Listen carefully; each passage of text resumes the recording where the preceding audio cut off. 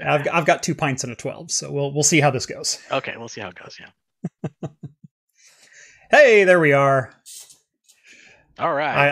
I love how we started with talking about how neither of us peed before the show. Yeah. So.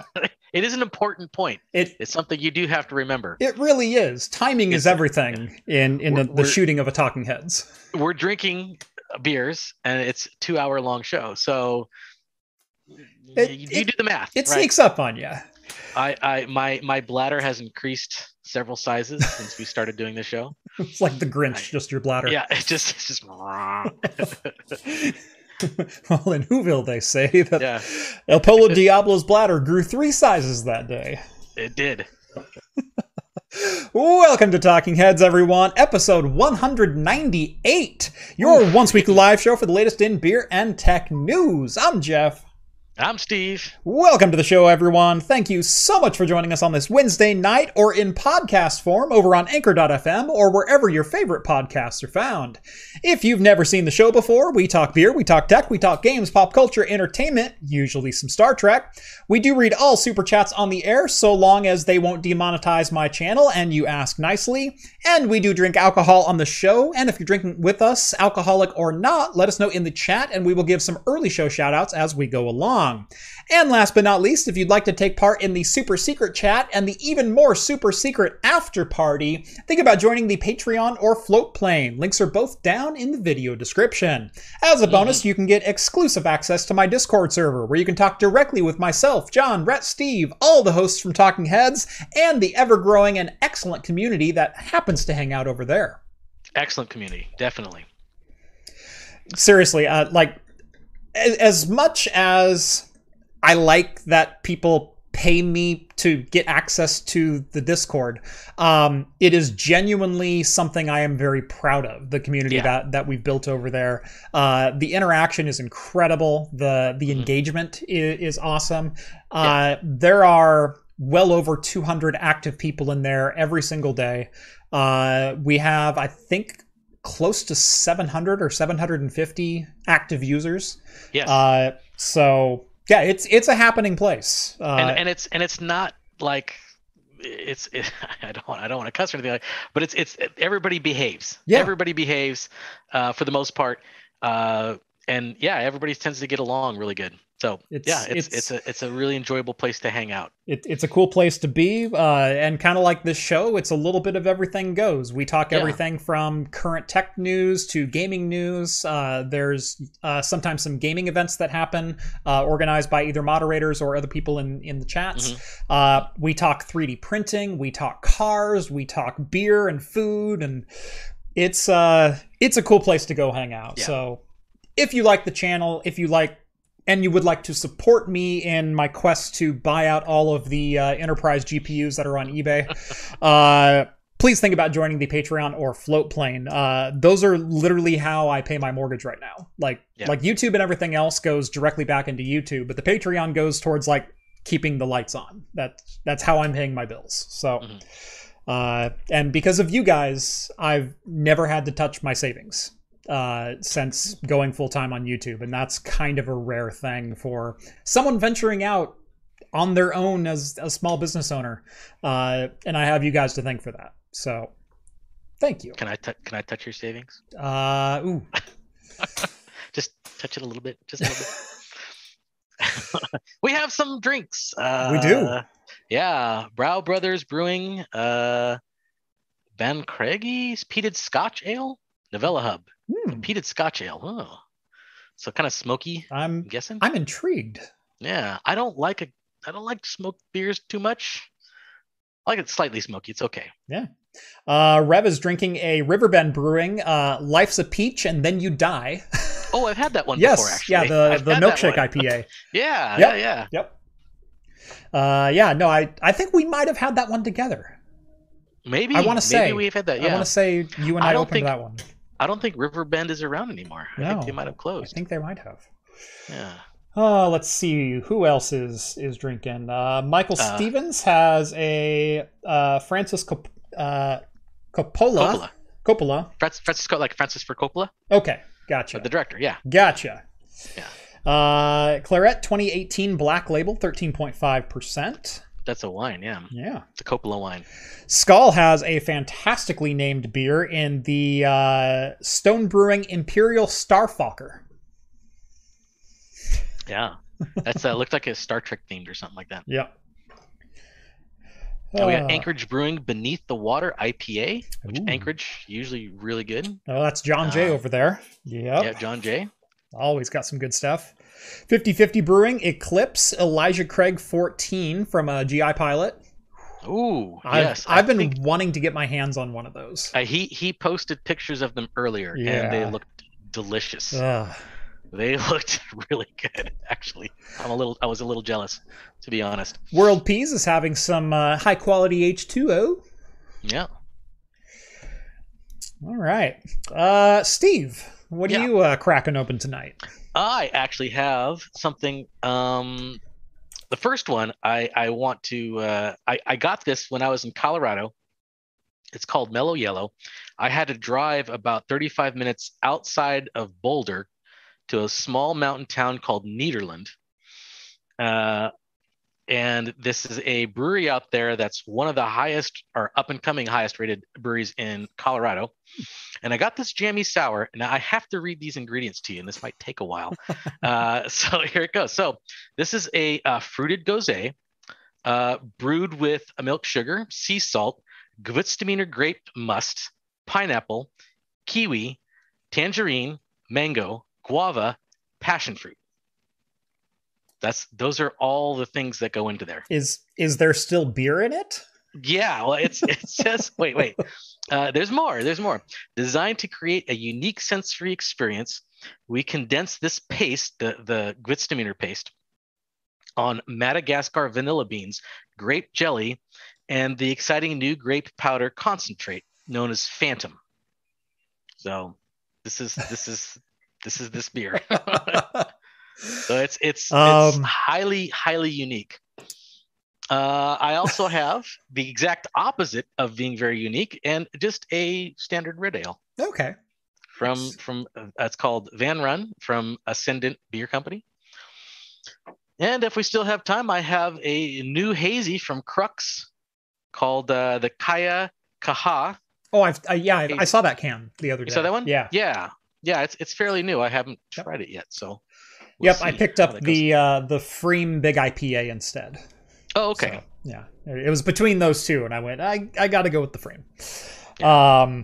All right. I am going a little bit outside the norm from Ghostfish Brewing. And some people may know that name, but may not know why. Ghostfish Brewing up in Seattle is a 100% gluten-free facility. And so I am having their grapefruit IPA. Oh, that'd be interesting. Which is, I knew it was here. It's something like a 5.5%. 5.5%. Yeah. For gluten-free, yeah. Yep. This is one of my recent favorite breweries that I've discovered. Just like found a couple random cans on the shelf, and they have been just phenomenal. This is from Forland Beer. This is the Landform Pils. This is a craft Pilsner, and it was worth the money. Really? Yeah. Now, usually I like Pilsners, but I don't. I've never had any that was just like, oh, that's outstanding. Yeah. This is outstanding. It's 4.9%. Really? And it was like $4 a can. It is worth all of that. And really, John and I have had this conversation a couple times on the show. Like, usually if you're in a beer shop and you'll go, oh, there's a Pilsner, look, you'll pick it up and you go, 4.9%. And then on your other hand, for the same price, you have a 10.2% double IPA, and you're going, you're like, I'm going to go for the IPA. Yeah, right. Exactly. This is a Pilsner that is good. And I mean, really good. Yeah. And then again, if we have time for it, I have a Ruby Red Kolsch. Oh, nice. So kind of going through the swing of the light ales. Yeah. So I think I'm going to start with the Ghostfish Grapefruit. Okay. I'm gonna go with my extra special crazy Mellow Yellow from, I didn't say who it's from. Yeah, you gave us all the ingredients. Yes. Yeah. It's from Knotted Root Brewing. Okay. So Knotted Root Brewing in Nederland, Colorado. Ooh. Oh, that just smells like yeah, fruit.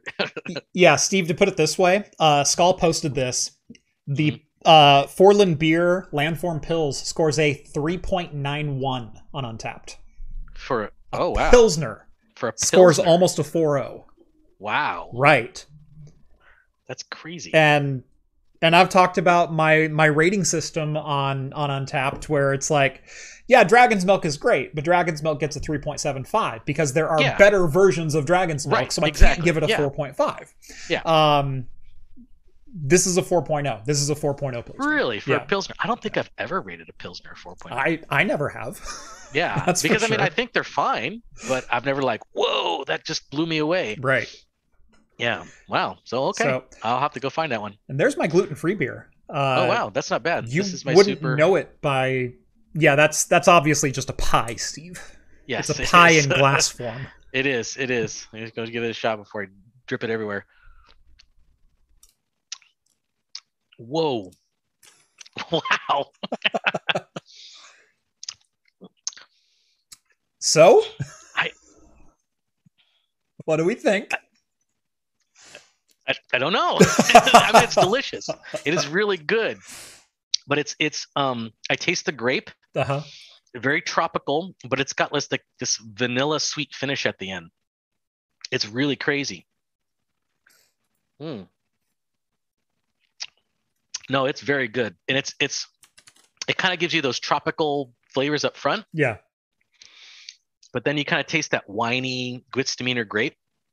And then it is this lingering sweet vanilla flavor afterwards. Well, they did mention the vanilla beans very early on and said basically they paste over it and then add all the jam on top of it. Yep. That's impressive that vanilla is like sticking. It's sticking around. It's not prominent. It's at the end. It's very much at the end. But it's delicious. It sounds good. Yeah. It is really good. It's like nothing I've ever tasted before. I mean, it's kind of like something I've tasted before, like with tropical notes to it. Mm-hmm. But it's got this weird, like smooth, grapey vanilla finish that I've never tasted in a beer before. Mm-hmm. Is Jeff drinking a gluten-free beer? You're darn right I am. And you know what? It's rather pleasant. There's nothing wrong. I've had several gluten-free beers that were good. Yeah. They're actually great. I've had some gluten-free beers that were not great. That are awful. But, right. But it doesn't matter. Yeah. But I mean, like, that's the same thing with every beer you have. So. Right. Ghostfish Brewing, I will say, I've had some hits and I've had some misses from them. And it's usually one or the other. There's no beer that I've tried from them that it's like, it's okay. This one, Grapefruit IPA, I could actually use just a little bit more grapefruit. But as far as just like a pale ale, it's pretty good. It's very earthy, very hoppy, very of that vegetal, little bit bitter. Like you ever like take a bite of crabgrass or something like that? Like that. I can't say that I've eaten crabgrass. No. I'm trying to think of like a flavor or a taste that mirrors the vegetation. I've had like it's you like know those health drinks, that they like do the it's like the chewing on some kind of bitter spinach. Does not sound appealing. It doesn't sound appealing, but it's, I mean, let's be fair. This is not the best IPA I've ever had. It's pretty good though. Okay. So fair enough. I think Skull says it took me a while to find the knotted root, admittedly, but got it before Steve mentioned it. So he's had it before, I guess. Yeah. That's kind of interesting because I thought it was kind of out of the way, out in the middle of nowhere type of thing. Yeah. But the guy, because I found it because I went to this nano brewery in Boulder because it was the only place open at the time because, we were day drinking. It was on vacation, right? Yeah. And so I was asking the guy what he thought was the best brewery in the area where he would go to. And this is the place that he mentioned. Mm-hmm. So I'm like, it's 35 minutes outside of Boulder. I don't know if I want to do that because there's so many places within Boulder I want to try because I could just walk a couple miles away and there's another brewery right there. So we did end up going there and I was happy we did because I was really impressed with what they had. They had a lot of Mostly jammy sours and hazy beers, but it was all very good. So if you guys find yourself out in the Boulder, Colorado area, I highly recommend going to Knotted Root. Let's see, from Lady Blaba. What the hell is wrong with you Americans? You're going to have to narrow that down a little bit.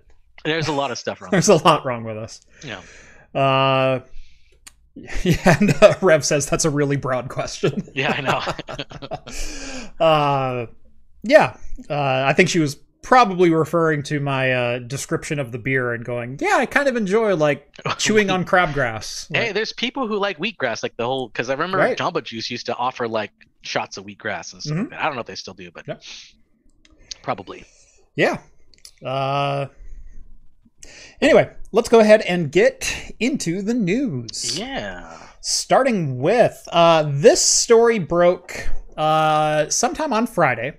By a Twitter user named John Hat or John4T, which I kind of or JONH4T got the hacker speak going on for the Twitter handle, Hat, which I respect.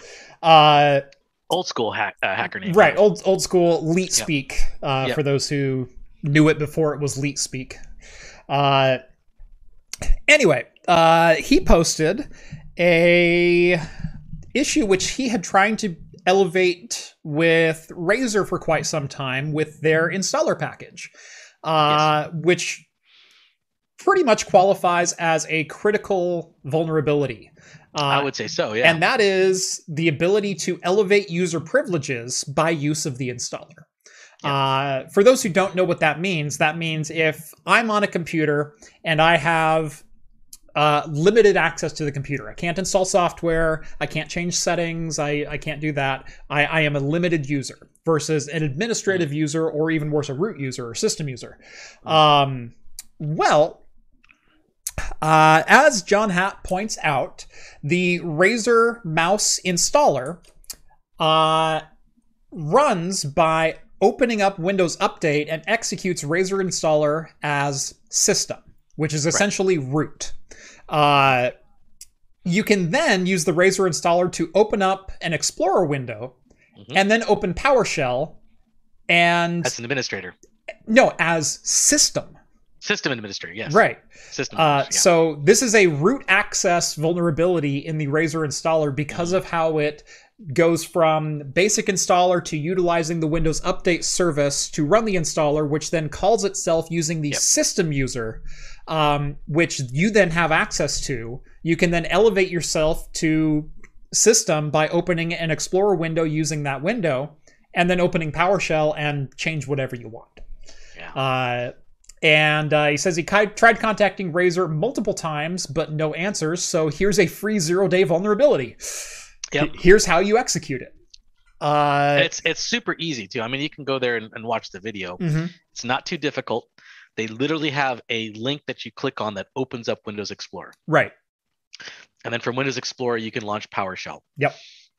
And it gives you the elevated privileges. Yeah. So some people down in the Twitterverse were commenting that, yeah, I used to carry a Razer mouse around just to exploit that. So this is an exploit that's been known kind of like in the community for quite some time as a way to get around user credential lockouts. So if you have local access to a machine, physical access to a machine, you can root it. That was always, it's kind of reminiscent of, there was an old, I think it was Windows 98 exploit that was locked when you had a locked 98 machine if you wanted to get to the desktop.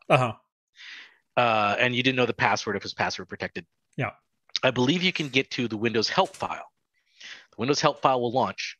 And then from there, you can go to print. You can say, I want to print the help file. From the print file, you can do an Explorer, which would launch Windows Explorer, which would then allow you to just get to the desktop. Which is essentially the same kind of thing where you're working through different... it's working through, you're working through the Windows systems itself to bypass their own security. Yep. Yeah. My favorite is the sticky keys hack. You ever heard of sticky keys hack? Yes, when you keep tapping it and it brings up the sticky keys. You can launch whatever you want. Yep. For those who don't know the sticky keys hack, this has long been used by system professionals. I've used this exploit for years. And that is, you have a user who goes, I forgot what my password is on my local machine. Now, first and foremost, you can get just a brute force password decryptor, which will pull the user file down, and then it will dehash it for you, and it takes anywhere from a couple hours to maybe 12. And you can grab all the user passwords from Windows. It's not that difficult.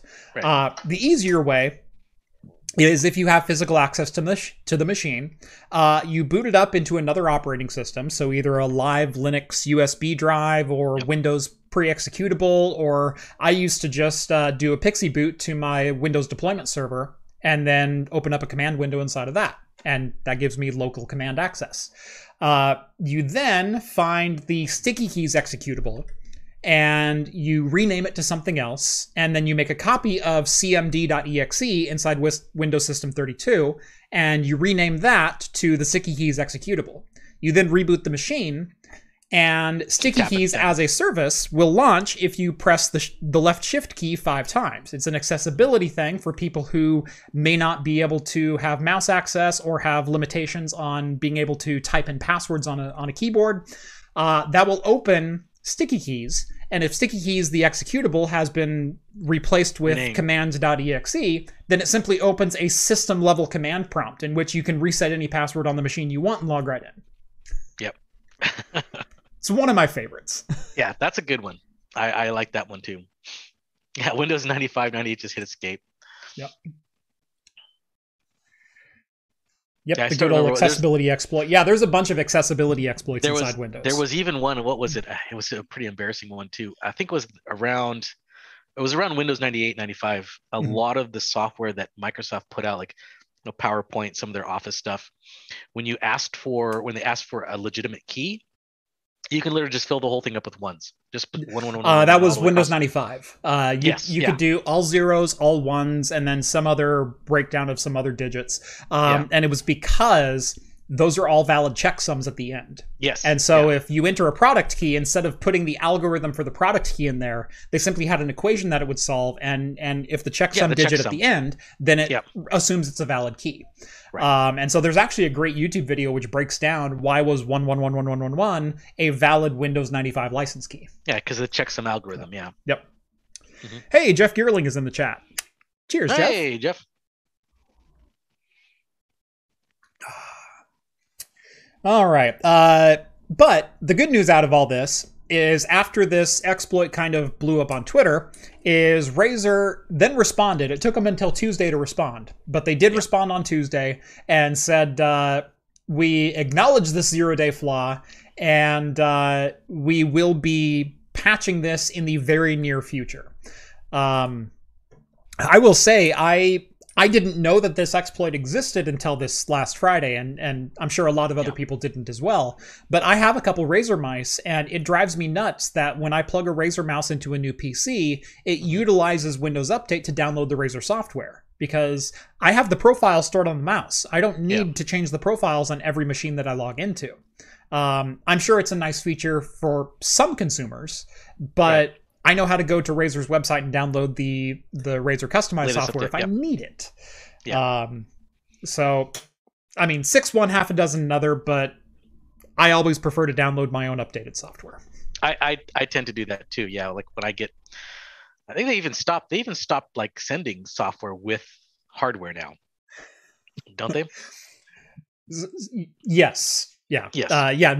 Most hardware purchases that you make, they simply say go download the drivers on the website, or just plug it in because they're part of Windows Update now. Right. Yeah, because nobody uses CD DVD players anymore, so they don't ship that with it anymore. Hey Steve, I don't mean to call you out like this, but Lady Blaba also says, I was not born in 95, 98. I always love to read and listen to how people operated old operating systems. Oh God. Hey, but you remember it too, so I do. With me, you're in there with me, buddy. I was not a professional administrator in a secret back room for. I was a BBS administrator though. I was too. Yep. I wasn't a BBS administrator, but I did work for BBS for a while. Yeah, you worked for a BBS. You got a paycheck from them. I was a BBS mod. Yeah. Okay. So. Yeah. But that is really dating ourselves. Mm-hmm. Yep. Yes, it is. I'm expecting to somebody see what's a BBS. Right. Think Reddit, but like at the dawn of the internet, and in some cases even predating it. So yeah. Reddit is a bulletin board system. It's a bulletin board style website, and it's all user generated content. That is what a BBS is. Although to be fair, some BBSs did have software downloads and stuff that you can they had a download section. What? I wasn't aware of this. Yeah, you were. I know you were. I was the one that curated a bunch of that software too, so I know. LOL, old operating systems from Jeff. It's like, oh, ow. Yeah, I know. My heart, don't stop. Mm-hmm, mm-hmm. Oh, yes. Moving right along, this is going to be a bit of a story. Yeah. This story, well, let's just start with this piece. We've been, over the last year to year and a half, we've covered a number of stories for rare retro games. Like some of the games which sold the most copies of games in human history. Like the original Legend of Zelda and the original Super Mario Brothers, which came with every single Nintendo Entertainment System. I'm waiting for Wii Sports to sell for $150,000, if I'm being honest with myself. Yeah. I don't think that's going to happen. Yeah.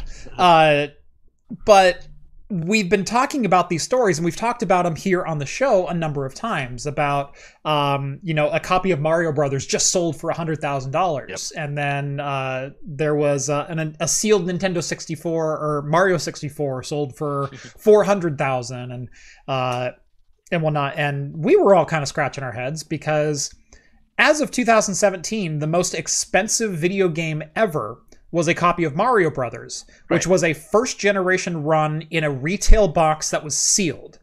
And the reason that's weird is, remember, the Nintendo came packaged with Mario Brothers. So there weren't a lot of copies of Mario Brothers on retail shelves.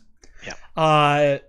So the fact that one was found, it's like, okay, I kind of buy that this one might be worth a lot more than some others. Right. Because this one is a rare one. Now, you're still excuse me. You're still splitting hairs on the rareness of it because, again, it's one of the best-selling games in the history of gaming. Right. And you just happen to have a copy that was sold through another means. It's not really special. And it's not like they were numbered or anything like that. It's not like it was number 1 or low print or something like that. So it was a first edition run, but it wasn't, serial number 0001. It was serial number 1278493. Anyway, this story right here comes to us from TMZ and was covered by a couple other outlets, but they're the ones who caught it first, so we'll give them the credit. That a rare Nintendo game, they don't put rare in quotes, but I certainly will. Legend of Zelda, rare Nintendo game, sells at auction for $411,000 through shopgoodwill.com. Now, let's talk about this one. Yes. Let's talk about this one, and then let's talk about the elephant in the room. Starting with, who in God's name would pay $411,000 for a sealed copy of Zelda? That is insane. And does Goodwill do auctions? They do. They have an online auction house, and it's actually a great place to find like vintage electronics and things like that at dirt cheap prices. Because sometimes, oftentimes their descriptions are not entirely accurate. And so you have to know your products that you're shopping for inside and out. You have to know the physical characteristics to look for.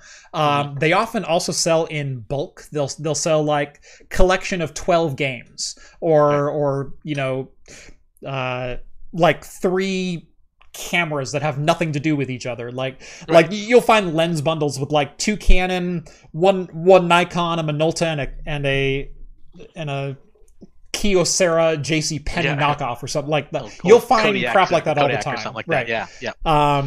But if you kind of dig through there and you know what you're looking for and you investigate the pictures, you can find some pretty good stuff on that website. It's a place that I've found some vintage things from time to time. But why did this copy of Zelda sell for $411,000?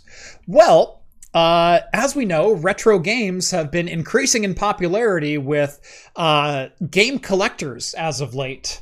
And this one came up in a sealed retail box and apparently is worth $411,278. Here's where the story takes a turn. Yeah. Here's where it takes a turn. If none of you are familiar with the YouTuber Karl Jobst, he's one of my favorite YouTubers. You absolute legend. Karl Jobst is a YouTuber who covers a lot of speedrunning communities, gaming history, things like that. He was a former GoldenEye speedrunner, and just an absolute joy to listen to because of his, think like Modern Vintage Gamer, like his level of deep dives. Karl Jobst does a lot of the same type of things, but more aimed usually towards the speedrunning community. And it is fantastic, informative information all the time. Anyway, Karl Jobst posted on Monday this week, scam alert, exposing fraud and deception in the retro video game market. It is almost an hour-long video. Yep. And I recommend watching this video because the level at which we're going to cover the story here is not even close to the level at which he covered the story. And I want to give him full credit for kind of bringing this all up. So rather than listening to me ramble on for the next 10 minutes, do yourself a favor, bookmark this video, go set aside an hour and go watch it because it's enthralling. Yeah. I watched it myself because I was reviewing the news, and usually it's an article we post, right? And I just I'll read it. It usually takes me a couple minutes to read an article. Right.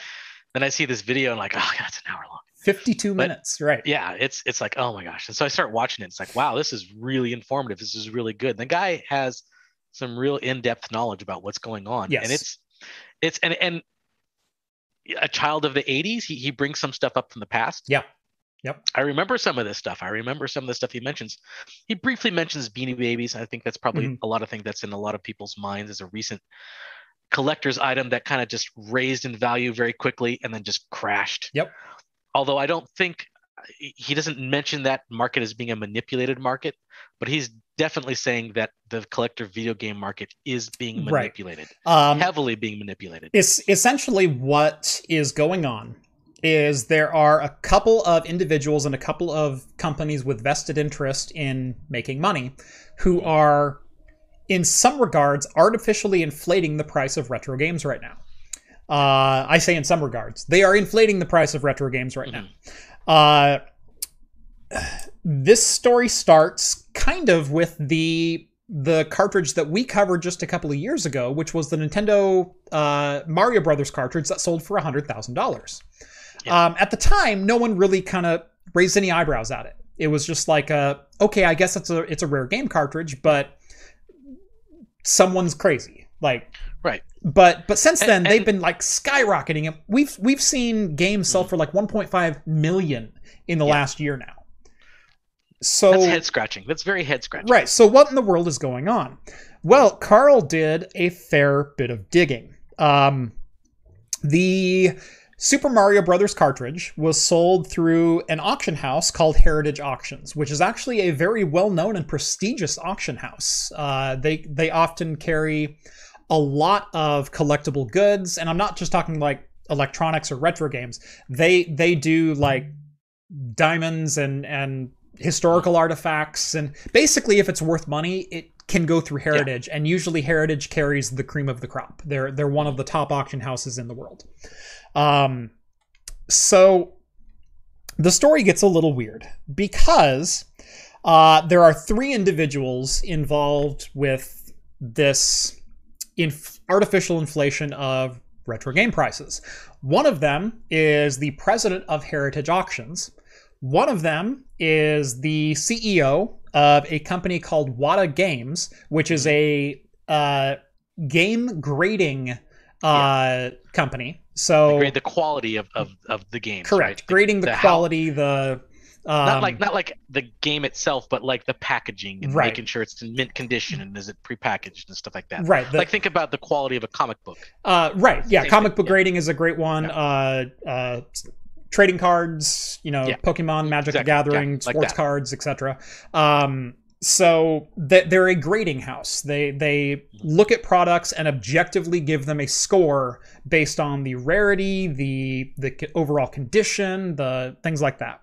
And they're given a number score out of 10. And so, the higher to 10 you are, the better you are. And they go to the 10th of a decimal. And so there are cartridges that are rated at 9.8 and 9.6 and things like that. Here's the interesting thing, that Heritage Auctions will be selling games exclusively rated by Wata Games. Well, why would an auction house do that? And not only that, but where's the historical justification for games being worth hundreds of thousands of dollars? Because up until 2017, the most expensive game ever sold was $30,000. Well, in 2019, a copy of Mario Brothers sold for $100,000. Didn't raise any eyebrows, but it probably should have, because it was bought by 3 separate parties. One of them was the president of Heritage Auctions, who purchased it from Heritage Auctions.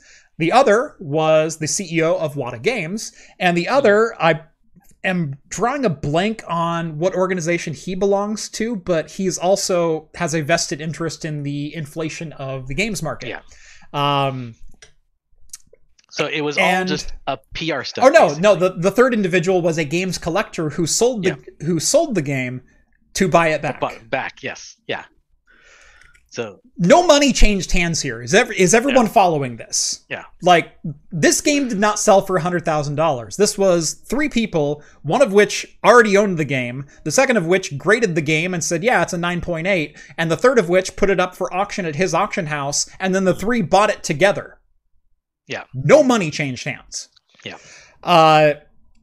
So why would they do that? Why would anyone put something up for auction and buy it themselves for $100,000 just to say a game is now worth $100,000? Well, they had been doing some tours in the last 18 months or so, media tours, as it were, talking to any reputable news outlet that would talk to them, and trying to pump up the numbers and the sales of these games, saying things like it's only like retro game prices have been on the rise for years, and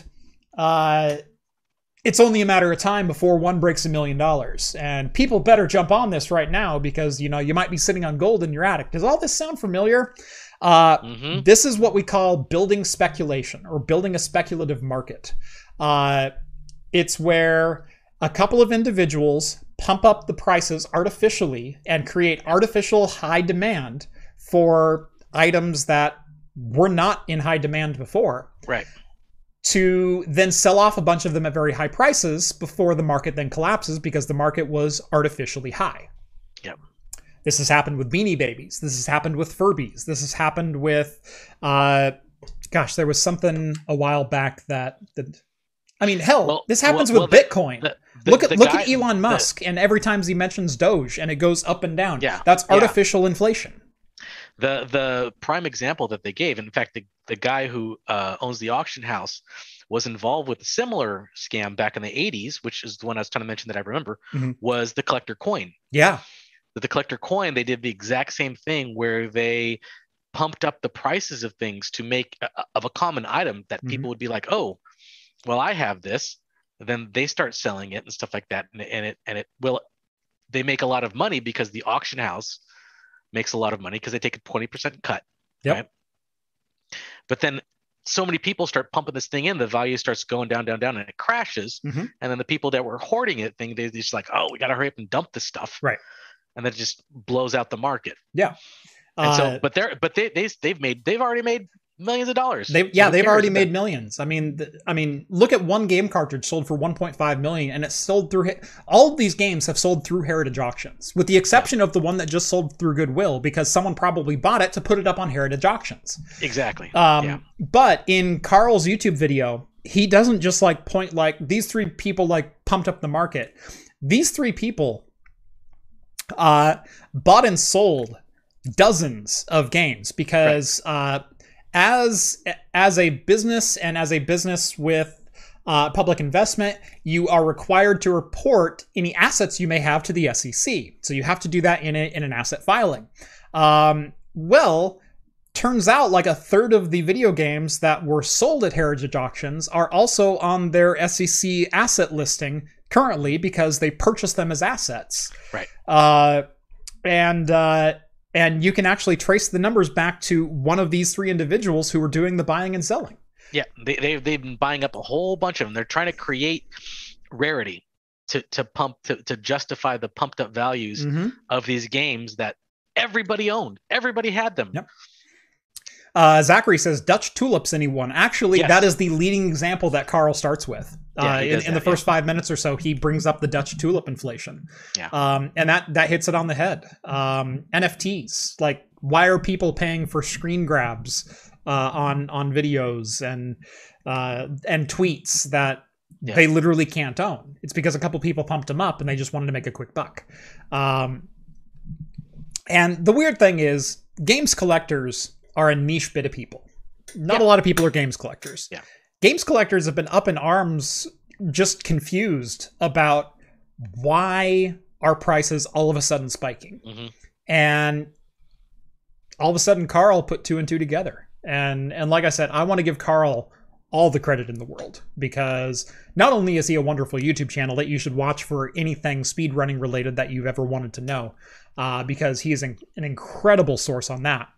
But the amount of research that went into this video and the details and the connecting of the dots, it's not the crazy dude, pointing at the string on the wall. There's actually like smoke here. It's well quality. It's almost like a documentary. Yeah. It's well put together, well produced. So huge props. Yeah, so go subscribe, go watch his channel. He does a fantastic breakdown of this. Like I said, better than what I can do. And I want to give him all the props in the world for kind of breaking this story. And it answers a lot of questions that, quite honestly, seem obvious now. Yeah. After having watched this video, because like I said, we've talked about it multiple times here on the show. Why is a sealed copy of The Legend of Zelda, one of the most prolific games in gaming history, selling for $441,000? It doesn't make any sense, because no collector would ever spend that, because that is such a common game. It seemed kind of weird because it dovetailed into, prior to that, I do remember a couple of stories where legitimate rare games, like there was the Nintendo cartridge that was only given to the prize winners. Oh yeah, there was the World Championship cartridge. Yeah, the World so there's like only 6 in the world or something like that. They still only sold for like 16,000, and that's the invested collectors. Right. But everybody knew that they were legitimately rare. Right. They were legitimately. There's rare. Like 7. Right. Yeah. And you're right. It only went for like 16,000 or something like that. Yeah, something like that. And it made news at that price. Yes, and it made news at that price. So yeah. So why would a game that everybody who had a Nintendo had this game, and we were like, okay, we did speculate that. Okay, maybe it's because it's like it came with it, so the standalone ones were more rare. But it still seemed an astronomical price or something like that. But this Zelda game, that was only sold at retail. It was never bundled with the original Nintendo. No. Yeah. There's no reason in the world, even as a sealed copy. Like, I can see like 5,000 for a sealed copy. Right. Like, if I'm a hardcore collector, that game has history to it. And having a still shrink wrapped box for The Legend of Zelda, sure, that's worth 4 figures. There ain't no way it's worth, 8 figures. Yeah, I know. No way. 7 figures, even 6 figures. Like, I mean, yeah, these things were mass produced. Right. Everybody had, they put out So many of them. There were millions of copies of The Legend of Zelda that sold at retail. Yeah. And that's the thing that is also in the video, where they talk about how they're obscuring the rarity of things. Yeah. How they're not listing, because one of the things that that go along with rating the quality of something is the rarity of that item. Yeah. And they're obscuring how rare things are. And you know, a lot of game collectors who are not as old as we are may not know how rare that was. Right. They don't know the history behind it. So doesn't it piss you off that the CEO of WATA is like 26? I know. God. What a dick. All right. This video does have a sponsor. Let's talk about some people who aren't. Yes, exactly. The good folks at Linode. Thank you for the folks at Linode for bringing you this episode of Talking Heads. And hold on, let me hit the right button here. There we go. Today's episode is brought to you by Linode. If you've ever wanted to host your own servers, whether it be for home or business use, but don't have the resources or time to invest into hardware, power, cooling, or even space, why not let Linode host them for you? If it runs on Linux, it'll run on Linode. That includes most of the tutorials on my channel, like how to run your own ad-blocking recursive DNS server, VPN gateways, your own cloud-based Plex server, and more. Linode makes it simple to deploy and manage your own cloud services, with solutions ranging from a single shared CPU to massive multi-core virtual machines. They even offer dedicated RTX 6000 GPUs for graphic rendering or machine learning. With shared CPU plans starting at as little as $5 per month and scaling up to as high as you need to go, you'll be able to find a hosting plan that fits your needs. Even if you do host your own servers, you can use Linode to keep a backup off-site, because remember, RAID is not a backup. Visit linode.com/craftcomputing and get a $100 60-day credit just for signing up for a new account. That's linode.com/craftcomputing, and a huge thanks again to Linode for sponsoring today's episode. Now, if only Linode will buy me some more beer. I think they just did, actually. Yeah, they might have. Yeah. I mean, directly. Right. It's always nice to get money, but you know. Yeah. Take us out and buy us a couple beers. Come on, Linode. Yeah. Come on, guys. I could totally go for a beer with Linode. Yeah. Speaking of beer, I'm still working on mine. Still working on your jammy. All right. Mine was 16 ounce. Yours was only a 12er. No, mine was 16. Oh, is yours 16 too? Yeah. Okay, well, I'm going full slow. pint. But yours is a jammy sour, so I'll give you that one. Don't chug it on my account. Too.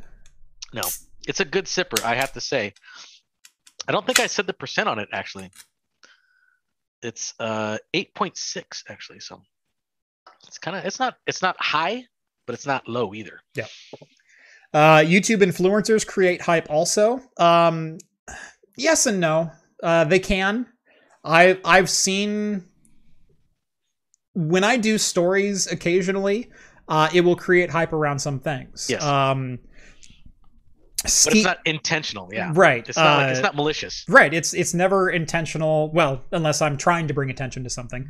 It's really not intentional. It's not malicious. I have inadvertently raised prices on things before, just by showing them off on the channel. Yeah, it's always interesting to watch if I do a video on something and watch the price react.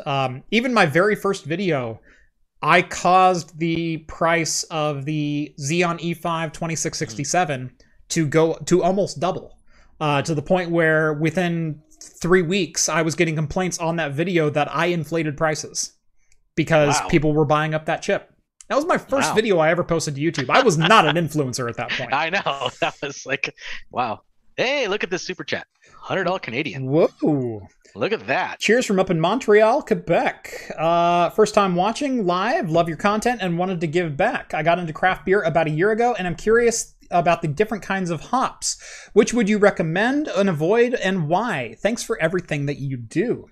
Thank you so much, Mike. That's glad to have you along. Yeah. I can answer that question. Yeah, go for it. I even got my Willamette Valley hop. That's right. Shirt on, yeah. So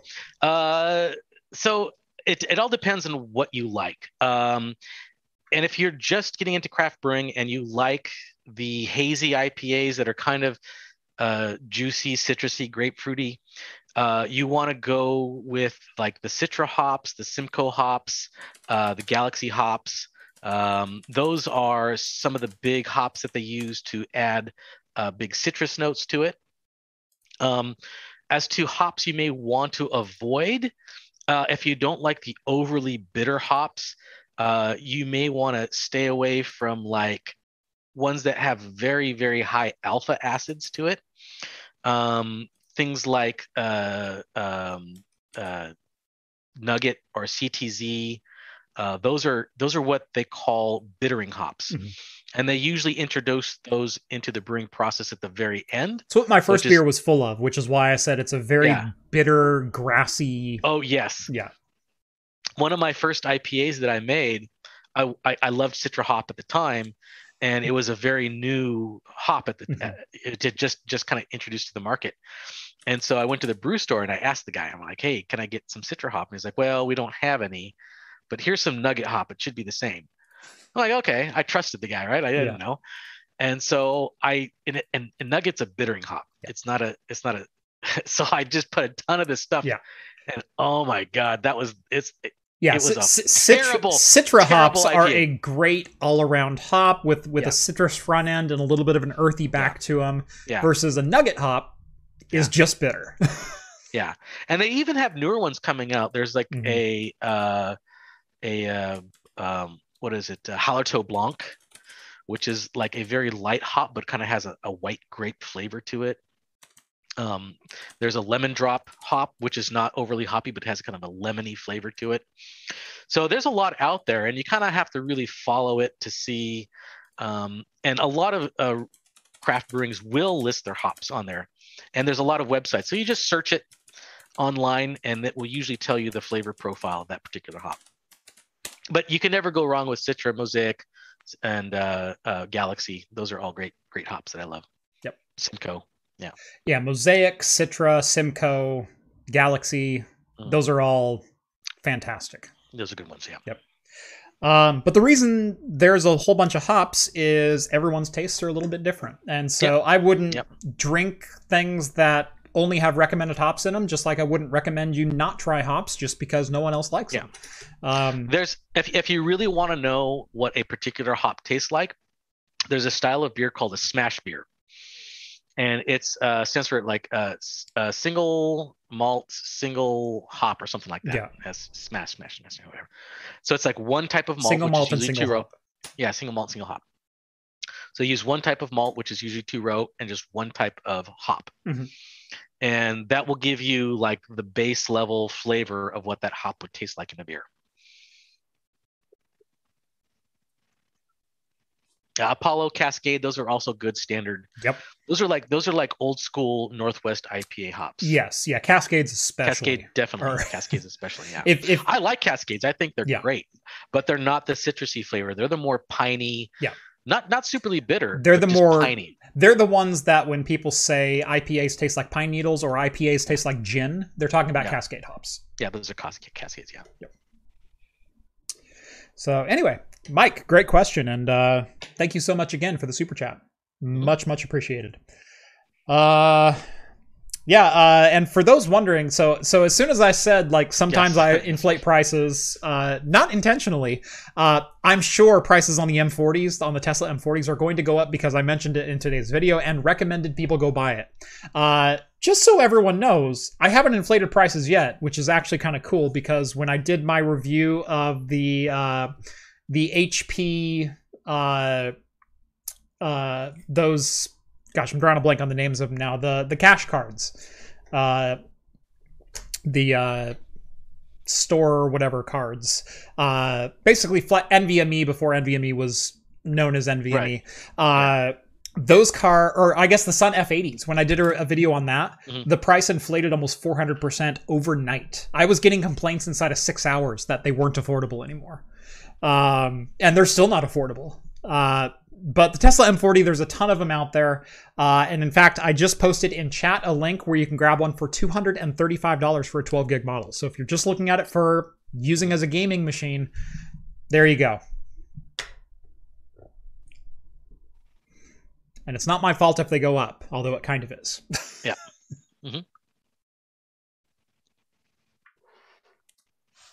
All right. Speaking of graphics cards, thank you for the very, very natural segue.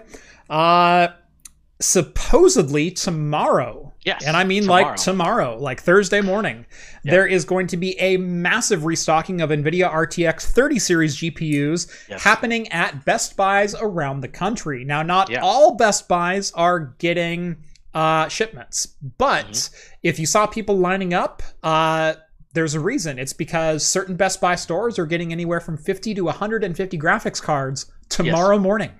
Yes. And that's only one per customer. So there's no, scalping or someone's going to get in there first and buy a whole bunch of them. It's one per customer. So, and it's limited. And they do say that they will be giving out tickets to the first people in line starting at 7:30 a.m. So I think last time we kind of reported on this too. This was like a couple months ago too, right? I can't remember when that happened. But we were looking, I think someone had reported that people were lining up the night before at our local. I drove by 3 nights before, and there were like 2 or 3 tents outside. Jeez. Like, it wasn't the night before. It was a night or 2 or 3 before. Yeah. And people were already lined up. I remember video game releases and people lining up. I have never seen that before for like a restocking of a video card. Yep. Here's a good question. Generation. What is the best half-height graphics card you know of? So on the consumer side of things, the obvious answer is going to be probably the AMD RX 550. It's one of the only consumer cards that's available in a half-height. And until the recent storm of the last year, it was pretty readily available at about $100.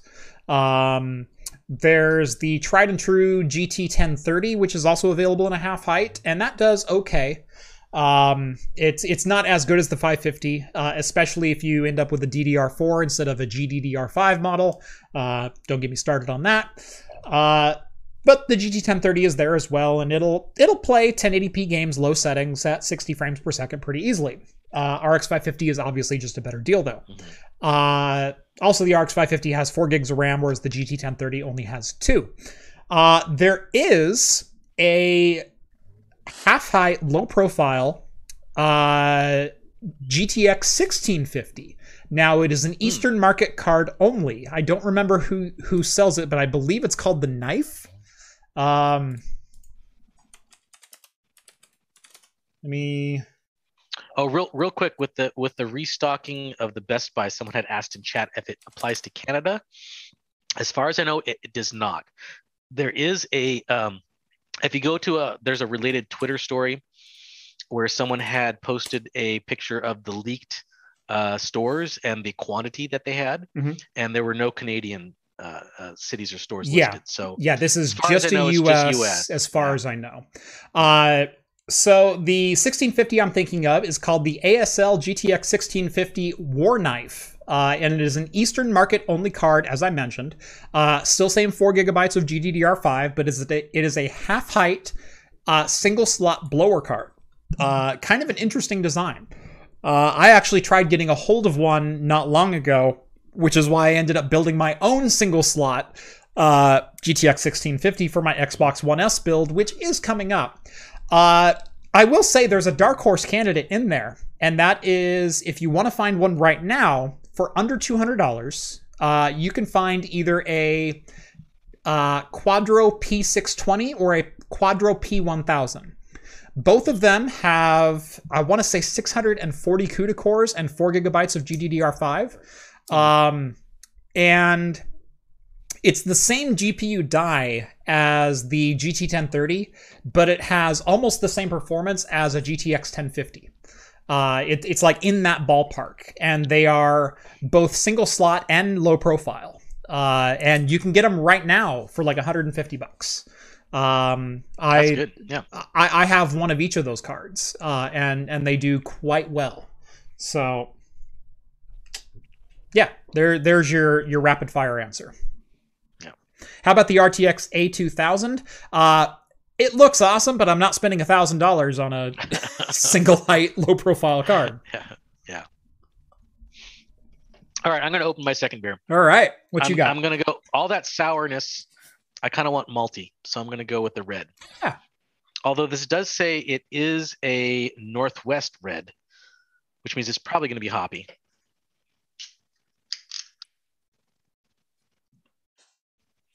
So this is, again, Ascendant Beer Company Van Run Red Ale.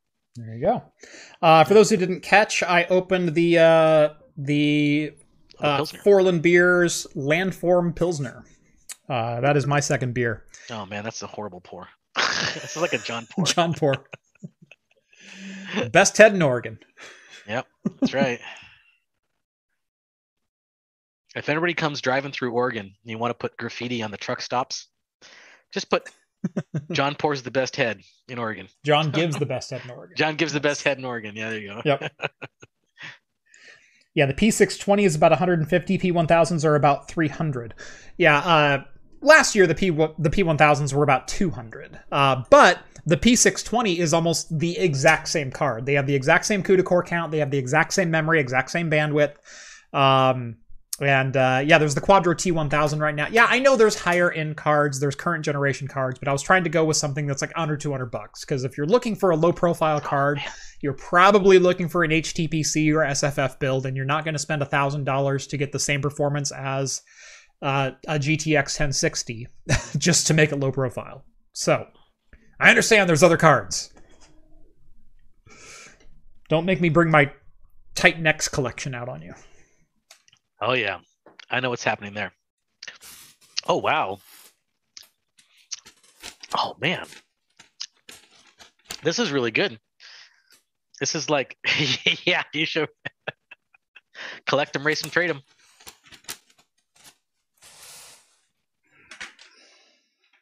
Got to catch them all. Got to catch them all. All right, so good luck to all of you heading out to a Best Buy to go camp out. Hope I'm keeping you company while you're doing that. Yeah. Yeah. I've thought about. I seriously thought about going there. Yeah. But I don't know, man. I mean, it's close to me. It's like a 25-minute drive from where I live. But God, I gotta get up so early. I don't want to do that. Yeah. Especially after drinking like a bunch of beer tonight. Yeah. Then we're gonna have the after party, and if I could hire somebody to just wait in line for me. Yeah, no, I'd give an extra $100 to someone to go buy me a video card. Like, yeah, seriously. Titan X can give it to you. That's right. Yeah, you'll be seeing those cards very soon in a video coming up. Let's see. The trick is to have a coffee stout. Yep. Yeah, got to have a coffee stout if you're staying up at Best Buy. So weird you all drinking beer here at 6 a.m. Yep. Although I thought the Dutch had beer for breakfast, so it's weird that you don't have one. Yeah, why don't you have something? We just talked about coffee stouts. I know. That's a perfect breakfast beer. I mean, there's nothing wrong with that. I had a beer at 9 o'clock this morning. It's what I drink when I go camping. I go wake up in the morning, I get a nice thick coffee stout. Have it with some oatmeal. It's delicious. Yep. Someone asked if there was a better deal than the P2200 for Plex encoding in a single slot full height. Again, I might look at the P620. It's either that or the Quadro P400. They're not the same GPU core. They're the GP107 instead of the GP106 of the 2200. But they're vastly less expensive. You can get one for $150 instead of $450 or $500. And if you use the NVENC unlock patcher, if you're running your Plex server on Linux, then you can unlock it, and one of those cards can do like 8 or 9 or 10 streams of 4K 444 without breaking the card, because the driver limits it to 2. But if you bypass the driver or patch the driver, you can get 7, 8, 9, 10 streams out of it, which makes it a heck of a deal. I actually have a P400 doing my Plex encoding right now. And it handles at least 4 4K streams, no problem at all. It's rare that there's more than 4 streams going on my server. So there you go. This one I'm excited about. Yes. This one I think I saw about. There's a few people in the chat that were seeing, they tuned in just for this story. Yep. Sorry, one last question. What about the M2000? The problem with Maxwell is it doesn't have as good of encoding as Pascal. Although the M2000 is definitely not a bad card.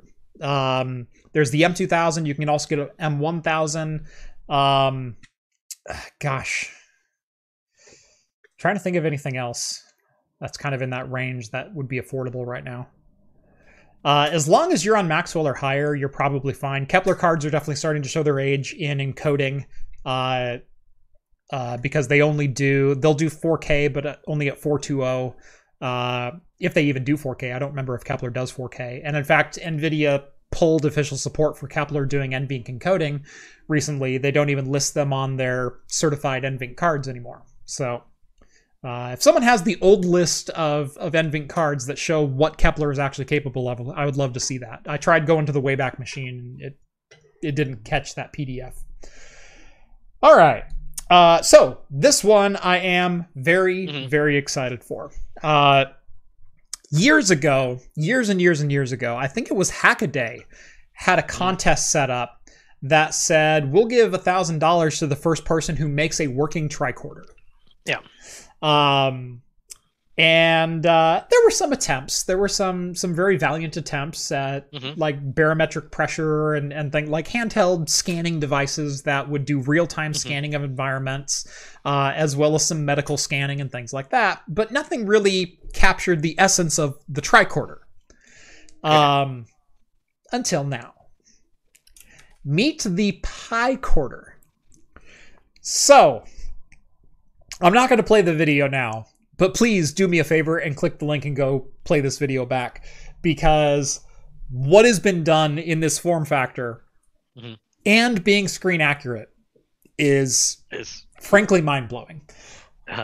Inside of this device is a Raspberry Pi Zero with a 2.5-inch GPIO screen connected to it. Not only does the screen actively refresh actual sensor data coming from various sensors that are connected to the GPIO, but all of the lights and all of the sounds also work, and the whole thing is practically screen accurate. Now, there's a couple liberties that have been taken because he needed to fit certain components in certain places and whatnot. And I'm sorry, but real-life sensors don't look quite like they would on the front of the tricorder, but he made them fit as best as possible. And oh my gosh, this guy knocked it out of the park. He will be open sourcing this design. And you can bet your ass I'm going to be building one. Like, are you kidding? A tricorder that actually works. I mean, I have one right here. What do you mean? Yeah, totally. It's right here. Yeah, Steve. Look at this. Yeah. I got my tricorder. Well, you got the old model. I need the new Mark 6 with the blue stripe. Yeah. Okay. Yeah. This works. Oh, the batteries are dead. But yeah, it works. I have one that works too. Yeah. In fact, I have the next generation one. Yeah. So. Okay. I don't know. I like the old school classic, man. The old school classic is great. Retro cool, man. Retro cool. It is retro cool in a Geiger counter kind of way. It is, yeah.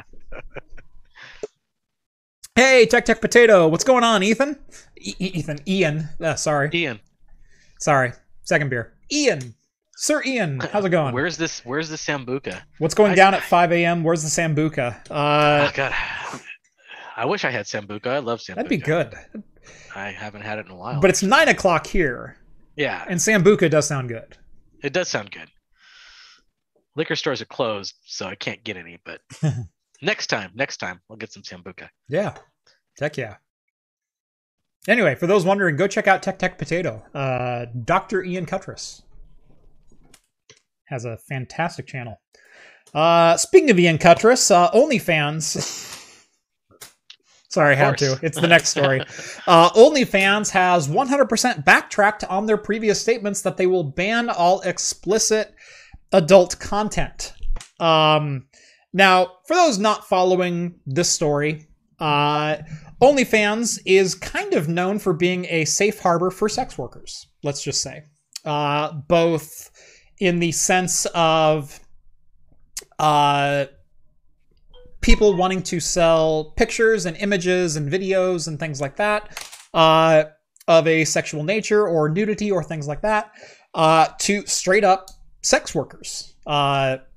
And they've been one of the only places on the internet that people can safely take money for that kind of content. So John's got an account there where he posts all his slow pouring beer videos on there. That's right. People who love slow motion beer pouring videos will imbibe in his explicit content. I actually had Kronos, the slow motion camera company, reach out and say that's a great idea, that I wanted to do a slow motion beer pouring OnlyFans. So maybe there's a Kronos sponsorship to be had there. Yeah, maybe. There we go. Brought to you by Kronos. That's right. Yeah. Anyway, so OnlyFans made headlines last week on Thursday, right after our show, that they would be banning all explicit adult content on October 1st. So less than 6 weeks notice to change your platform or get wrecked, son. As it were, as the kids say. Now, what was explicit adult content? Well, it wasn't the people, the men and women who are taking nude photographs of themselves. That wasn't what explicit content meant. It was explicit sexual acts. It was maim, mutilation, gore, etc. That's what explicit content was. But there was still a lot of ambiguity around what that would qualify as. OnlyFans blamed this policy change on credit card companies not wanting to either accept and hold and process money from sex workers, and number two, having unrealistic demands for monitoring and curating said content. Apparently, the credit card companies were demanding that OnlyFans have real life, not in person, but human interaction moderation happen for every video, every live stream, every post, every picture, to make sure that nothing illicit was going on. And failing to do so would mean they could no longer accept credit card payments.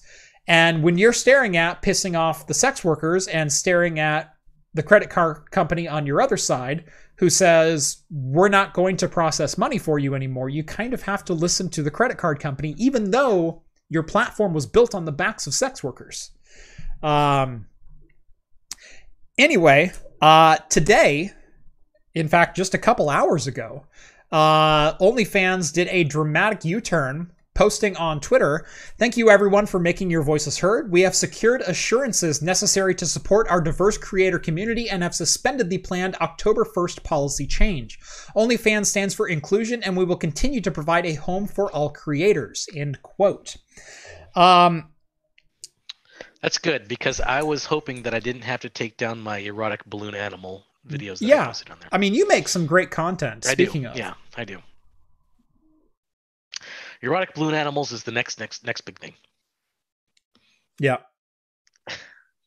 Tech Potato also points out that having someone live moderate everything, they lose Section 230 safe harbor and are categorized as a publisher as well. And that is a fantastic point as well, because right now, as a web host who simply gives space to creators, you are not liable in most regards for the content posted by creators. If there is sex trafficking or images of minors or things like that that you are selling explicitly, you don't necessarily have a requirement to moderate that content unless you are made aware of it. However, if it is your policy to actively monitor said content being posted and moderate and curate and then approve, you are now a publisher of said content and are held liable not as a safe harbor, but as the original publisher of that content, which again is a bridge that OnlyFans could not cross. It's very hard to publish. Yeah, they have to monitor so much. It's like unsurmountable. Like the static electricity. Denver sends over $10. Ignore me, but this is for your NVIDIA A100 PCI Express fund for your next. They said this GPU couldn't game video. Actually, I have my sights set on a Tesla V100. I'm after that Volta architecture. That's what I want to game on.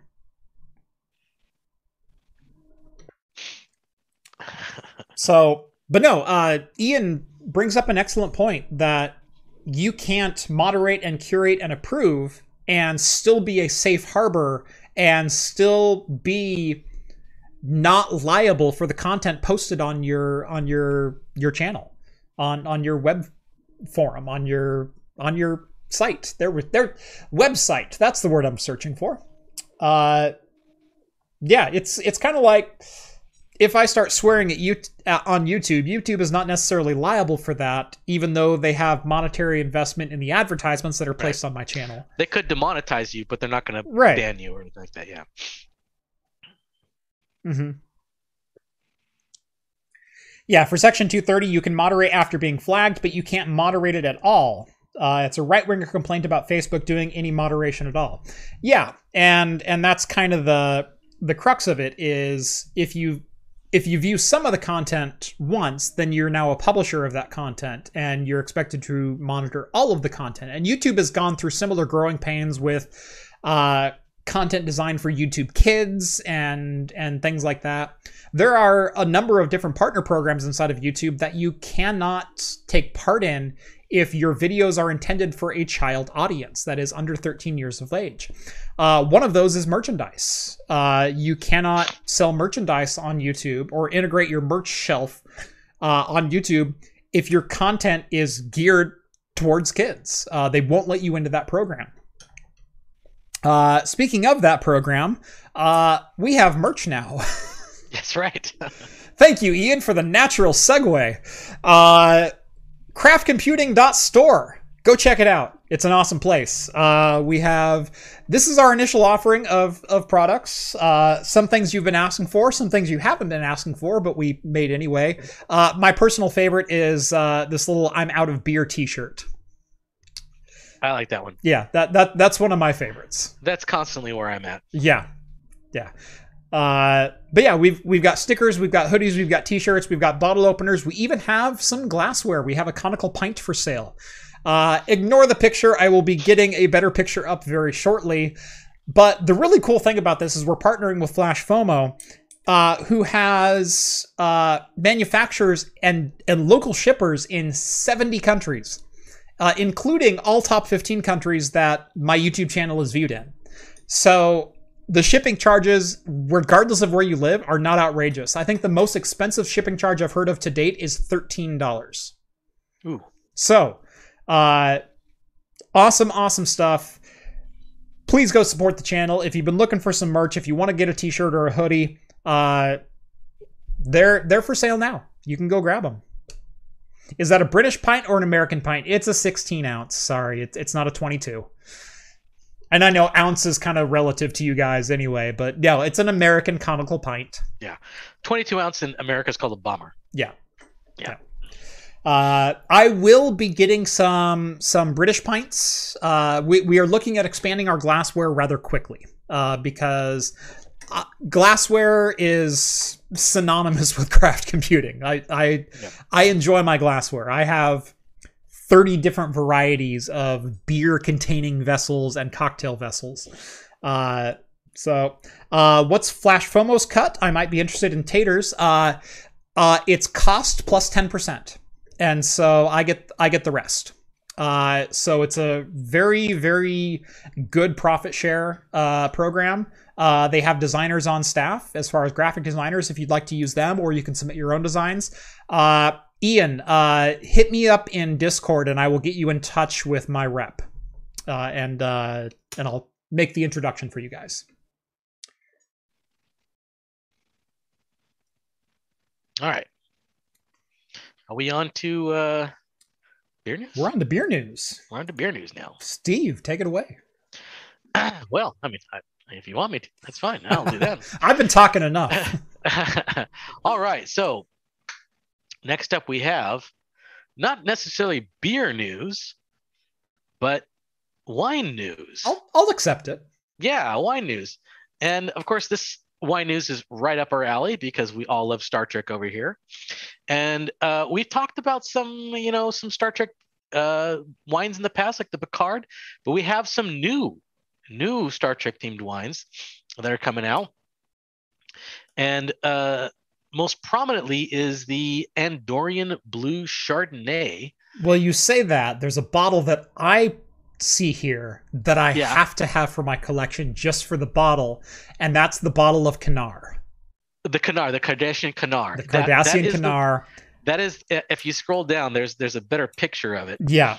It is a very, very ornate bottle. Yes. Yes, there it is right there. Yeah. That is the most 90s looking design bottle I have ever seen. Right. But it is still cool. But it is pretty neat. That's the Cardassian Kanar red wine blend. And I know I think John got the Klingon red wine. I think he bought that. I have a bottle of the blood wine.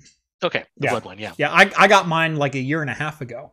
Yeah. And you can buy all 6 of the different bottles if you'd like for the very low price of $300. Just $300, and every single Starfleet wine could be yours.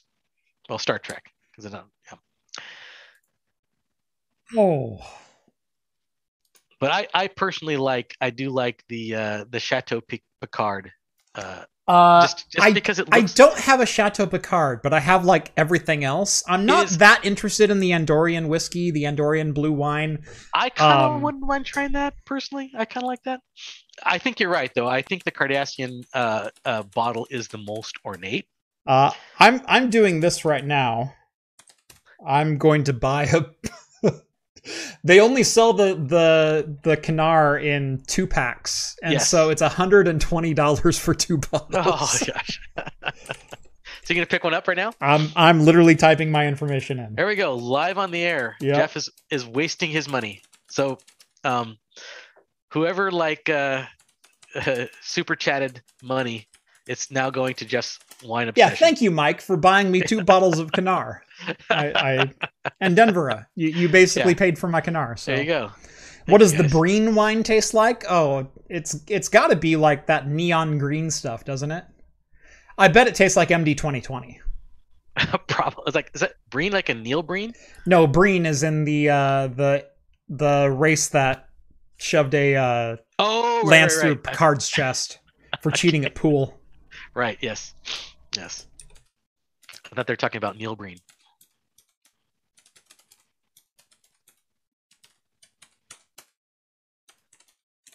1313 Mockingbird Drive, Salem, Oregon. 1313 Mockingbird. That's supposed to be the Monsters address. Yeah. Well, not Salem, but yeah, 1313 Mockingbird Drive. And they're charging me shipping? What the? I know. That kind of price for wine? Good Lord. Jeebus. They're really just raking Star Trek fans over the coals. It's only $2 more to get second day air. You can get UPS ground for $21.95, or you can get UPS second day air for $24.90. Do you need it that fast? I might as well. It's $2, right? What's $2 among friends? Yeah. I mean, God, I'm already this far into it. All right, cards coming out. Already. All right. Well, since you're going to be ordering stuff, let's move on to the next story. Yeah. And I will talk about that as well while you continue with your order. Yep. Go for it. Okay. So this one is actually a beer news item. And this one actually, I wouldn't mind trying this because this has something to do with one of my favorite quick, easy lunches that is tasty and quick and easy to make. So I can't switch the screen, Jeff. So you might have to switch it for me. No, okay. I'm checking out on our screen right now. Okay. So all right. I know. Okay. I'm hitting complete order. I'll just talk about it while we talk. Okay. So Jeff will flash this up when he can, but we're talking about a brewery that is making a beer that is most best paired with mayonnaise. Now, some people may not like mayonnaise. I like mayonnaise. I like mayonnaise with a lot of sandwiches. But this specific one is geared towards like a BLT. Yeah. So very simple: bacon, lettuce, tomato, mayonnaise, toasted bread. Delicious. Especially you put a lot of bacon on there. Super good. So they're trying to I'm screenshotting right now without giving any information away to prove that I just made this purchase. So there we go. Thank you for your order. Here we go. So $144.28 is what I just spent on 2 bottles of Kanar. But you got Kanar, though. I do. I have Kanar now. You got some Kanar, yeah. Yeah. Kanar. All right. Have Kanar with Dinar. Or Damar. Kanar with Damar. Yep. Was the... So when you're talking earlier about how that Pilsner was like really good, like it was a really good Pilsner that you had. Yeah. So this beer is... Yeah, so this beer it's a lager. It's not it's in the Pilsner realm, I guess. It's like a Vienna lager, so it's kind of like a Pilsner. So it's going to be that light, crispy, malty, kind of bready, yeasty flavor that goes with it. And they're thinking that that's going to be something that pairs really well with a nice mayonnaise-laden BLT, which quite honestly sounds very good to me. I'm getting hungry myself. I love a good BLT with some nice thick-cut smoky bacon and some fresh steak tomatoes. Oh, yeah, it sounds good. And a nice pint of beer. That sounds awesome. And if you guys just happen to be in the Charlottesville area, they are going to be doing a launch party at the brewery, Champion Tap Room in Charlottesville, this Friday. It was last Friday. So I guess if you didn't get it, you missed it. But I'm sure they still have it on tap over there.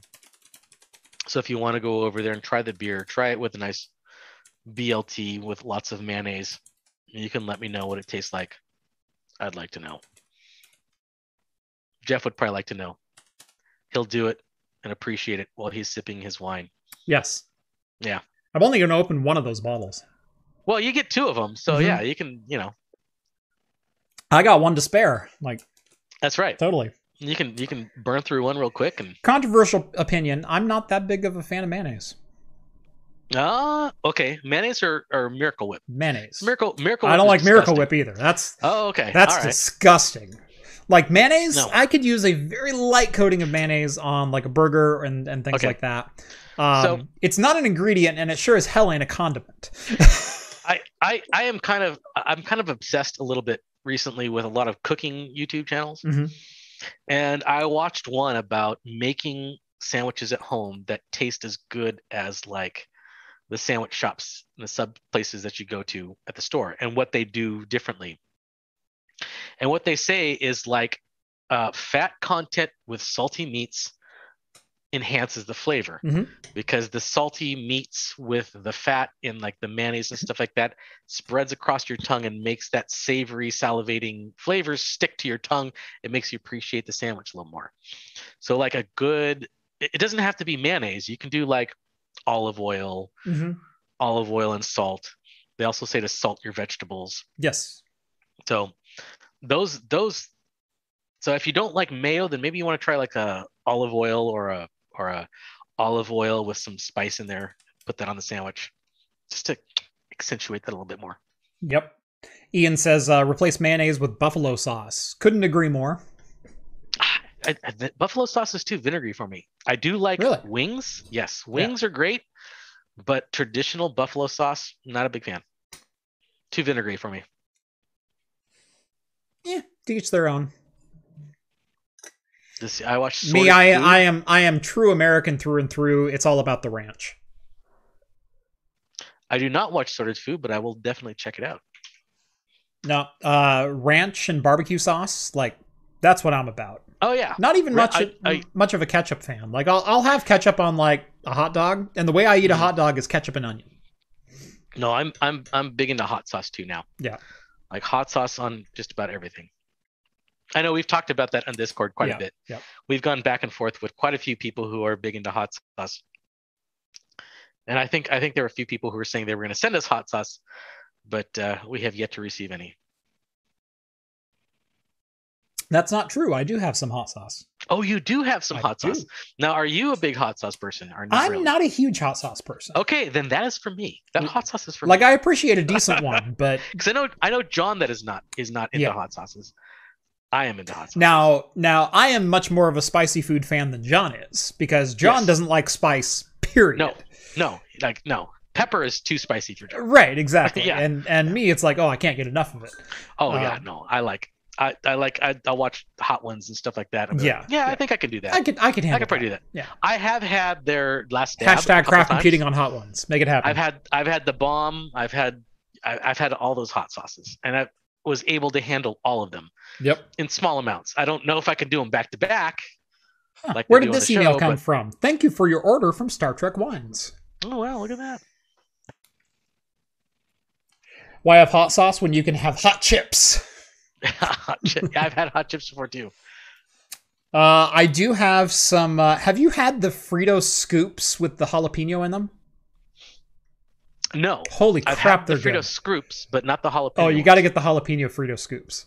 See, I am dictated by my 4-year-old's flavors and snacks as of late. Yeah. So. Oh, I hear you. Like, yes. Like I have 2 and soon to be 3 kids. Yes. But I still buy snacks for myself from time to time, and I'll have to pick one up. That sounds really good. Yeah. I do like Tim's jalapeno chips are like my favorite. Yeah, those are good. Yeah. Yes. Yeah. If you like those, you will like the Fritos.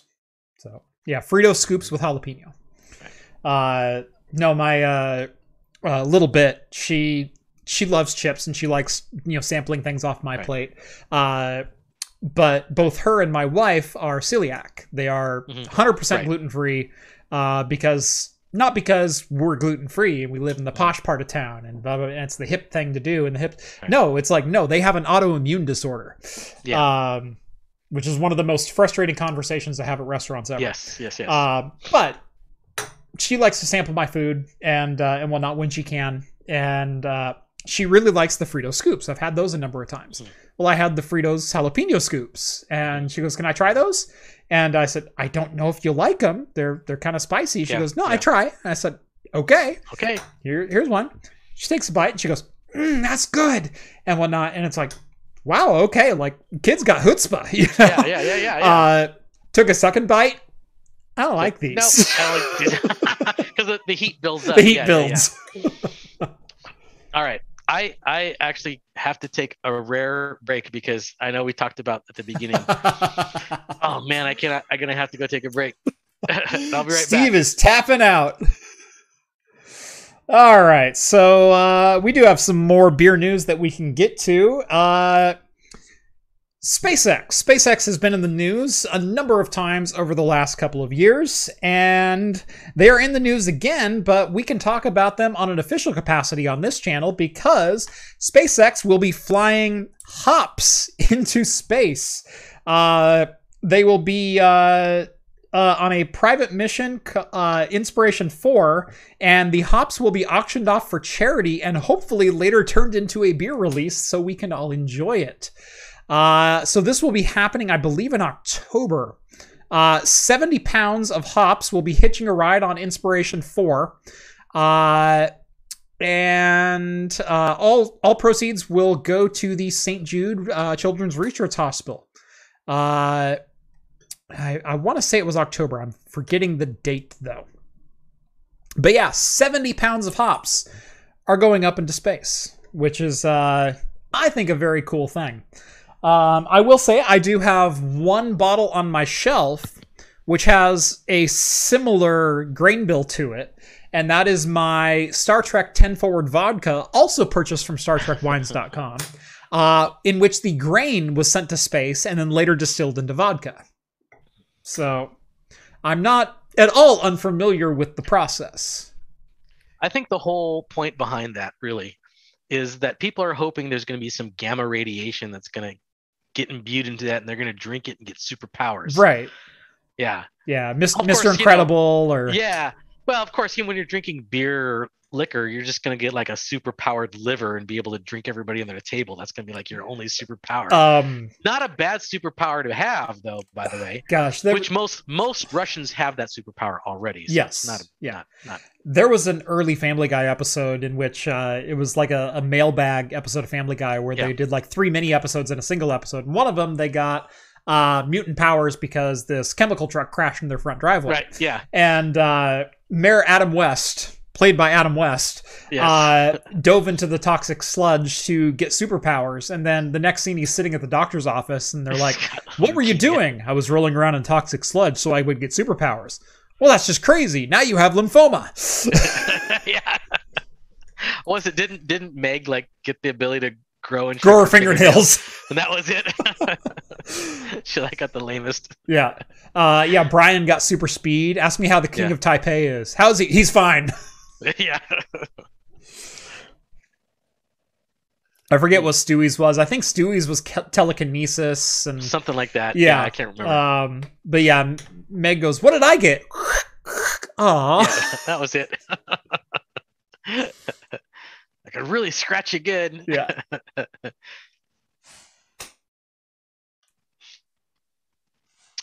Is the carbon footprint of that beer more than Jeff's? Ooh.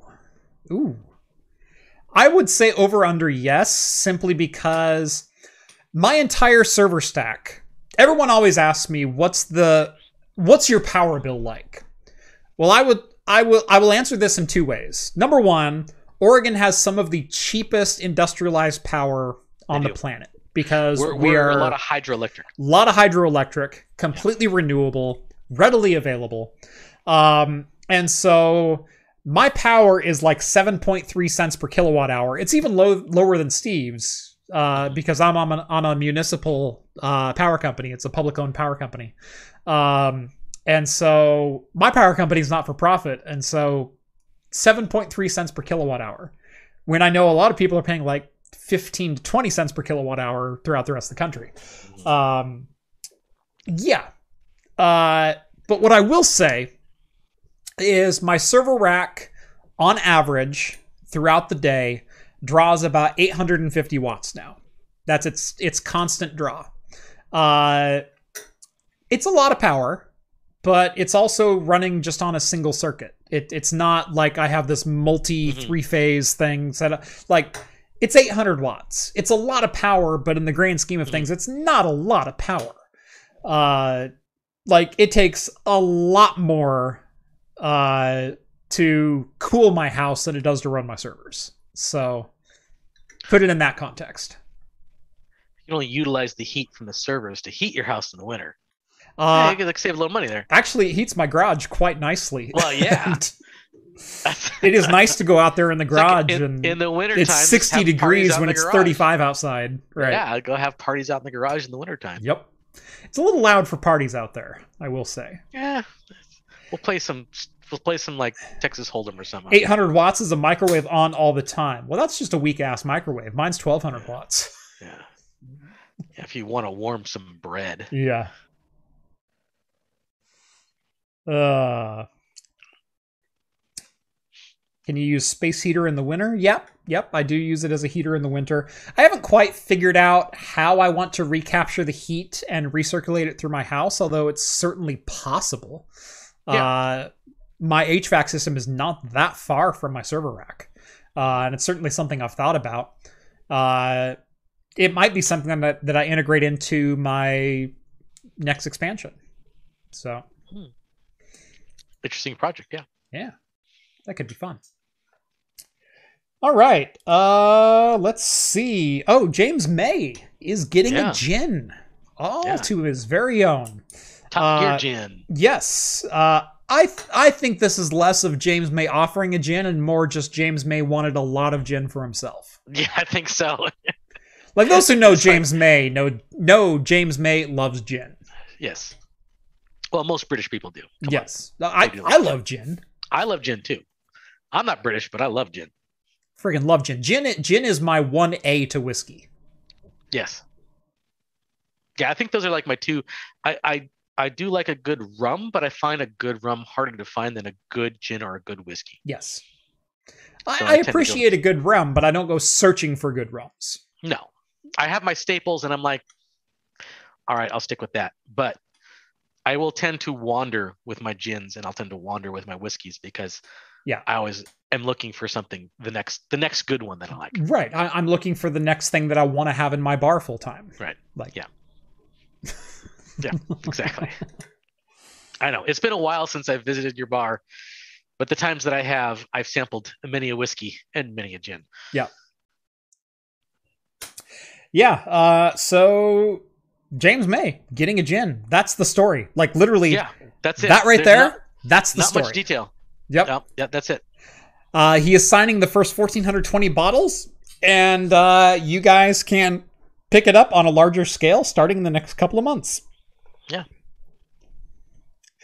If someone happens to be in the UK and wants to send me a bottle of James Gin, I would very much appreciate it because I would love to review it. Well, we can ask Andy at eTechnics. Well, there's Andy, there's Ian. He's right there. Yeah, that's both. Yeah, I mean, they're both there. God, look right over the guy. It's a tiny country. Yeah. It's so small. It's like they could just walk across the country if they want. Love that your first thought is, well, there's Andy from eTechnics when Tech Potatoes goes like, am I a joke to you? That's true. Sorry. Yeah, we might have to do a little bit of an international swap there, Ian. Yeah. So we'll give them our HRD vodka. And they could give us I actually their James May gin. Yeah, no, I will send you some good Northwest US gin. First batch is sold out. Did I stutter? I didn't ask for excuses. We do have some really good Pacific Northwest exclusive liquors that are really good. Yep. No, the one that really comes to mind is Vivacity down in Corvallis. That's a good one. Yeah. They have their native gin, and they've got their gosh, I'm drawing a blank on their other gin that they make. Their native gin is just it's so good. In fact, I have a bottle right up there. I mean, we don't have to limit it to gin. I mean, there's like some McMiniman's Pear Brandy is like one of my absolute favorites. Like, and you can only get that here. All right. One of Steve's favorite games is getting a 4K remaster. Oh yeah. Now, to be fair, okay, go ahead. Let's just I'll tell my Skyrim. You could do Skyrim 4K now. What do you mean? That's right. No, Quake. So still Bethesda, still id Software. Now Microsoft is getting a 4K remaster, online multiplayer, lobbies, and more. So for those of us old enough to have lived through the Windows 95, 98 era, not looking at anyone in particular in the chat right now, but we were blessed with being able to play such classic games as Quake, as Unreal Tournament, as Jedi Knight Dark Forces 2. Like these were all cream of the crop online multiplayer games. And if you think you have to complain about lag today, let me tell you. Oh, God. Now, it was. Well, let me explain something about dial-up to you. I had the privilege of working at a company that had a T1 line at the time. You bastard. So, I know. It was, I mean, okay, but I still went home when I played. When I played, I hated it. Right. Because I just had dial-up. But when I went to work, but then of course I could only play during my lunch hour. Yeah. And I have to tell you this story. And this kind of ties into the Quake thing because I remember when Quake first came out, we were in our office. We were in the throes of just playing Duke Nukem 3D like every day out of lunch and after work because like we had the LAN network going on. Duke Nukem worked great. Yep. Everybody was playing it. Yep. And they totally didn't care. We had the T1 line coming in if we wanted to do multiplayer online. And then Quake first came out. I wasn't that impressed with it. I mean, I liked the 3D technology, but it didn't seem as fun to me. Yeah. As Duke Nukem felt. Yeah. And that's the thing about that time in gaming too, was 3D graphics were still fairly new and fairly unexplored in how you actually wanted to put them together and get a cohesive gaming experience out of them. Right. I enjoyed the first person aspect of it when I played it. I thought this was neat because you could actually look up and look straight down and stuff like that. That was pretty amazing to me. But when it came to multiplayer, I didn't find it as fun at the time as Duke Nukem. Yeah. No, Duke Nukem and Doom 2 for Windows 95 were kind of like my multiplayer jams until Jedi Knight Dark Forces 2 came out, and then that took over everything. Well, but that was like years later though. 97. Was it Dark Forces 2 was 97? Yeah. Was it Dark Forces 2, Jedi Knight? It was. So there was Dark Forces, which was a single player DOS affair only. Yes. Jedi Knight Dark Force. I think it was called Jedi Knight Dark Forces 2. And then there was Jedi Knight 2 Jedi Outcast, which came out around 2001. But no, it was Jedi Knight Dark Forces 2. Yeah, Star Wars Jedi Knight Dark Forces 2. I have it right here. Was it 96 or 97? I want to say it was 97. Let me go look here. 97. You're right. It's 97. I know my Jedi Knight. Like, same year as StarCraft. That's right. Put that feather in your cap. Yeah. So yeah, 3D was this weird, unexplored amalgamation of like, before 3D was like, there's a 3D environment in which I mean a bunch of cubes with textures on them with sprites. Yes. That was 3D until we got Quake. Fully rasterized Quake in a first-person shooter. It was the first rasterized first-person shooter. Mm-hmm. And there were a couple other games that beat it to the punch of being the first fully rasterized game, but it was the first fully rasterized 3D shooter. Mm-hmm. I fully agree that I played more Duke Nukem 3D than I did Quake. and the original Unreal. Yeah. No. The original Unreal, it was I garbage. played that. Yeah. No. The original Unreal, I played that crap out of that too. No, did you? I never liked that one. I never liked it. I love that. Like UT 2004, I lived on. Yes. Oh no. I loved the original Unreal. I saw the potential in the multiplayer, and I thought it was great. Because it reminded me a lot of Duke Nukem multiplayer, but it was fully 3D. Because it had some really great. I mean, it didn't have the weird like shrink ray gun like they had in Duke Nukem, but I mean, you had like the rocket launcher and the Gib gun, and they had all those great guns that you had in there. Yeah. So I had a lot of fun with that one. But you're right. UT is where it really blew out. Yeah. But I still liked Unreal. Another game that is getting another release, the 5th release in 10 years, and that is Skyrim. Skyrim. Who doesn't own it at this point? That's what I want to know. I still have. I bought it when it first came out. I bought it on launch day. I bought it on launch day too. Yeah. I remember it like it was yesterday, because it kind of feels like it was yesterday. It was November 11th, 2011. Guess what? November 11th, 2021, Bethesda will be releasing a 10th anniversary edition of Skyrim, which is nothing more than the Skyrim Special Edition, which they launched in 2017 with the addition of 500 user-created mods that they didn't have to pay a freaking penny for. Yeah. That's This is the 10th anniversary of one of my favorite birthdays I've ever had, because my birthday's in November. Yeah. And Skyrim came out.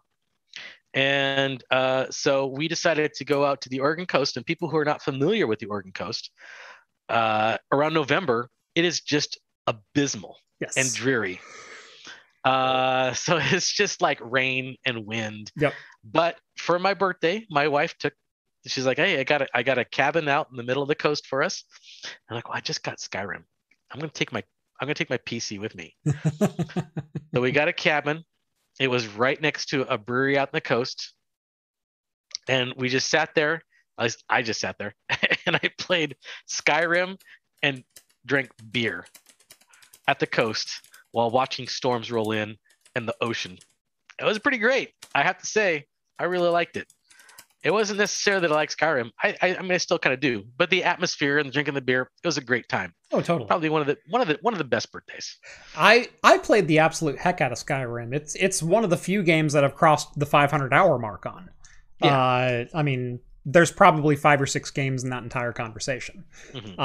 So yes, it's a great game. It's a gripping game. It's an engaging game. It's a game that I love to play. And there's so much you can do. Right. As long as you end up being a stealth archer. Right. Yeah, of course. Yeah. You're gonna end up. No one ever starts out aiming to be a stealth archer. But you end up being a stealth archer. I mean, you're an orc and you're still a stealth archer. No, it just happens to be that way. Yeah, I just gave up and started getting all my characters as high wood elf. I might as well start with a level 20 archery if that's just what I'm going to end with anyway. I know. You were born under the warrior, stealth archer. Stealth archer, doesn't matter. Yeah. But you get a plus 20 dexterity and stealth archer. Stealth archer, yeah.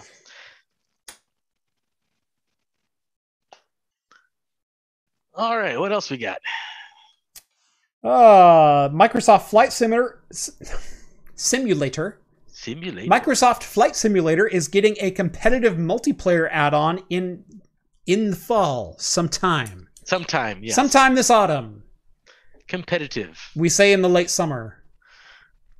Is it going to be like how quickly you can crash your plane? Because I'm going to win that one. Well, wake me up when September comes because...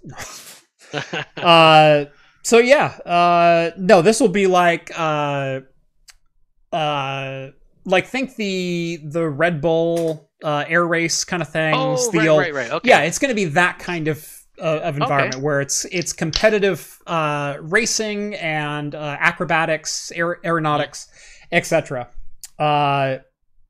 So World Update 6, as we already knew, arrives on September 7th and aims to enhance all of Flight Simulator's rendition of a lot of places, including Germany, Austria, and Switzerland. And later in the fall, we are expected to get the multiplayer update in which you can engage in competitive multiplayer. Nice. That's the story. It'll be interesting. I mean, I played a little bit of it, and it's great. Mm-hmm. Great simulator. But it's not really something that I have the patience for. Right. I used to love Flight Simulator. Like, I had a full cockpit rig at one point. Yeah. I spent a good number of hours in Flight Simulator simply because I find more relaxation in that in gaming than I do in first-person shooters, and like Skyrim kind of gave me the same kind of satisfaction where it's not necessarily just exploring. Breath of the Wild. I mean, like 3 vastly different games. Yeah. But the same kind of laid back with a little bit of excitement every once in a while. Like that's my jam. Yeah. I used to play the heck out of Flight Simulator. Yeah. 98, 2000, 2004, X. Yeah. Oh, I still remember the I mean, I'm going to really date myself, but I remember playing the original Flight Simulator. Yeah. It was pretty bad. I mean, it was blocks. It was just I never played the original Flight Simulator. I had Jet Fighter 2. Yeah. It's pretty close though. Yeah. About the same. About the same thing. There were 5 planes in the San Francisco Bay, and the buildings were just like gray cubes and oblong rectangles. That's what the original. There was an aircraft carrier, and you could land on it. And so I got really good at that. You could also spawn up to 3 enemy planes and dogfight with them. Oh, really? Yep. No, I just remember being able to, I took off from Seattle Airport and flying all the way to the Portland Airport. Yep. But no, you could fly an F-14, you could fly an FA-18 Hornet, you could do a couple other things. There was later an add-on, I believe you could fly with the X-29, which was an experimental inverted wing design. Oh, so fancy. Yeah. So world's first DLC. Yeah, so that wasn't necessarily Flight Simulator level. It wasn't simulator level. It was definitely more arcadey, but you could style your plane. You had to know how to use your flaps. You had to it was equivalent to some early simulators. Yeah. But I mean, I don't know if you played the latest flight simulator, but it is because they use the mapping Seattle map or satellite mapping for textures. More than just Seattle. Yeah, I mean, right. Satellite. Yes. Satellite imaging and bump mapping to automatically create buildings. Yeah. And I was able to follow like freeways and stuff like that, find my house and try to crash into my house. Right. All kinds of stuff like that. I mean, it's great. I haven't played the most recent one. You should try it. I mean, if you have a decent video card, it is very, very graphically impressive. And it's, like you said, very chill. I wonder how it plays on Triple Titan X SLI. Well, you can give that a shot. That's going to be something to put in your benchmark repertoire there. I think I need to triple SLI my Titan X's just for grins. Just to see what happens? Yeah. I doubt you're going to get much out of it. It's not going to work well. No, because like it has to be optimized for SLI anyway. Yes, yeah. And no one's optimizing for SLI now. Yeah. Yeah. I'm wondering if triple SLI in 3D Mark still beats a 3090. That's what I want to know. I'm curious. I mean, I'm gonna guess no, but it's gonna be close. It's closer than I think so. Yeah. That would be very interesting to see. Rev says, if you have a decent video card, am I a joke to you? Stares lovingly at both my 3090 and my 6900 XT. I wasn't addressing you. I know you have a decent video card. Yeah. I was addressing the audience. Well, you said, Jeff, it's worth playing if you have a decent video card. Like you addressed me specifically in the sentence. Right. I got a giggle out of it too. So okay. Jeff, do you have a decent video card? I have one or two. So, yeah. Okay. Just checking. Yeah. Yep. What CPU is going in that Titan three-way SLI? Yeah. What are you gonna use your? I mean, you have several systems to put them in if you wanted to. Yeah. I need to look around. I need to see what I've got. The only triple SLI boards that I know that I have are... I have an MSI Creation X299, but I only have a 7820X 8-core, which is not good. Yeah, that's okay. It's Kaby Lake X, and it's not the greatest single-threaded chip. Like, it does 3.4 fine, but don't ask it to do over 4 gigahertz. Right, like right. It doesn't like it. Yeah, I need to upgrade that board to a 9th gen chip to get actual decent single-threaded results out of it. Yeah. I do have a 5950X, but it's only a 2A SLI board. I've got a Threadripper 2950X, which I believe will support it. 3? That might be a good one to do. Yeah. If you could do fit 3 in there. But it's still only 2nd generation Ryzen, so we're still not talking great single-threaded performance. Yeah, single-threaded performance. Yeah, that's true. Yeah, I don't know. Yeah. Is someone in the chat going to cause you to buy a new 3-slotted motherboard? No, I'm not going to buy any new parts for this video. I have spent enough money. Thank you. Yeah. Ian says Core i3 2400. I have one of those. I have that chip. i3 2400 and triple SLI Titan. Boy, could I find a Z68 chip with triple SLI support? Do they make such a beast? I don't know if they do, to be honest. Maybe. One would assume. Maybe. I don't know. I did have my original i7 build. I in 2008 I built myself an X58 system with an i7 920, the original i7 CPU. Wow, yeah, that's an old one. Yeah. So 4-core, 8-thread, and I had an EVGA classified motherboard on that thing, which supported 4-way SLI. Oh, really? Yep. Never should have sold that thing. I sold that. Oh, you got rid of it then, huh? Plenty of Z77 boards had PLX. That is true. Yep. So, in theory, 5960X is a clear choice. I do have some 5960Xs. I have 2 of them. Yeah. Only 24 PCIe lanes on the 5950X? Yeah, but...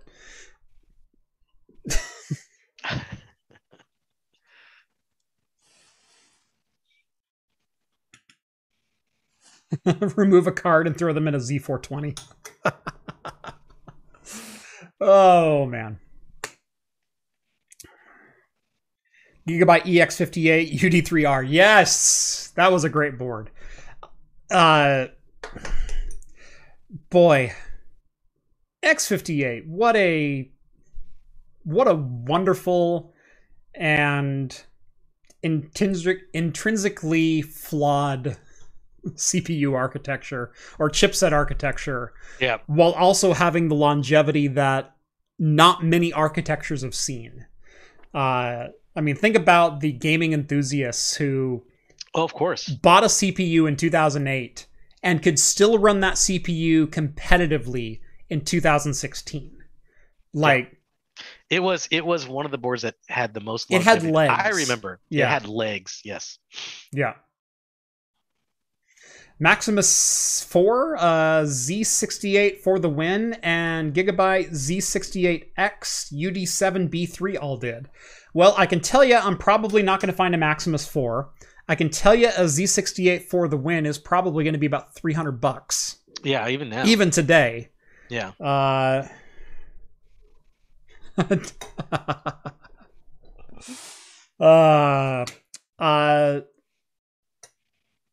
Just to let you know, Ian, I've been to Tillamook, Oregon. They make wonderful cheese. Oh, they do. It's not just a CPU architecture. Yes. It's just south of Nehalem, Oregon. Yep, it is. I've been there as well. Well, if you drive up 101, you hit all those places. You hit all the, yeah. It's like driving down Intel history. Yeah, it is. It really is. From KB Lake to Nehalem to Tillamook. It's all there. Mm-hmm.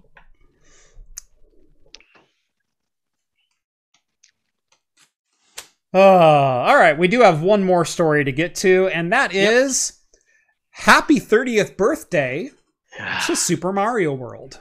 I know we were talking earlier about dating ourselves, but my goodness. Does it feel like 30 years? In some ways, yes. In a lot of ways... In some ways, yes. 30th, man. That seems like... Doesn't that hurt a little bit? It does. Yeah. I mean, I loved my NES. I absolutely adored my NES. Yes. I played my NES to the ground, and I played my Super NES to the ground as well. Same. And I think my original NES might still be up in my parents' attic somewhere. I don't know. Well, hey, if you have a Zelda cartridge, you're sitting on like $411,000 right now. I have no original packaging. In fact, the last, and I still feel kind of bad about this. I had a Final Fantasy III, which was Final Fantasy VI in Japan. Original packaging and everything that I traded for Diablo 2 when it first came out. Which, I mean, Diablo 2 is great and everything like that.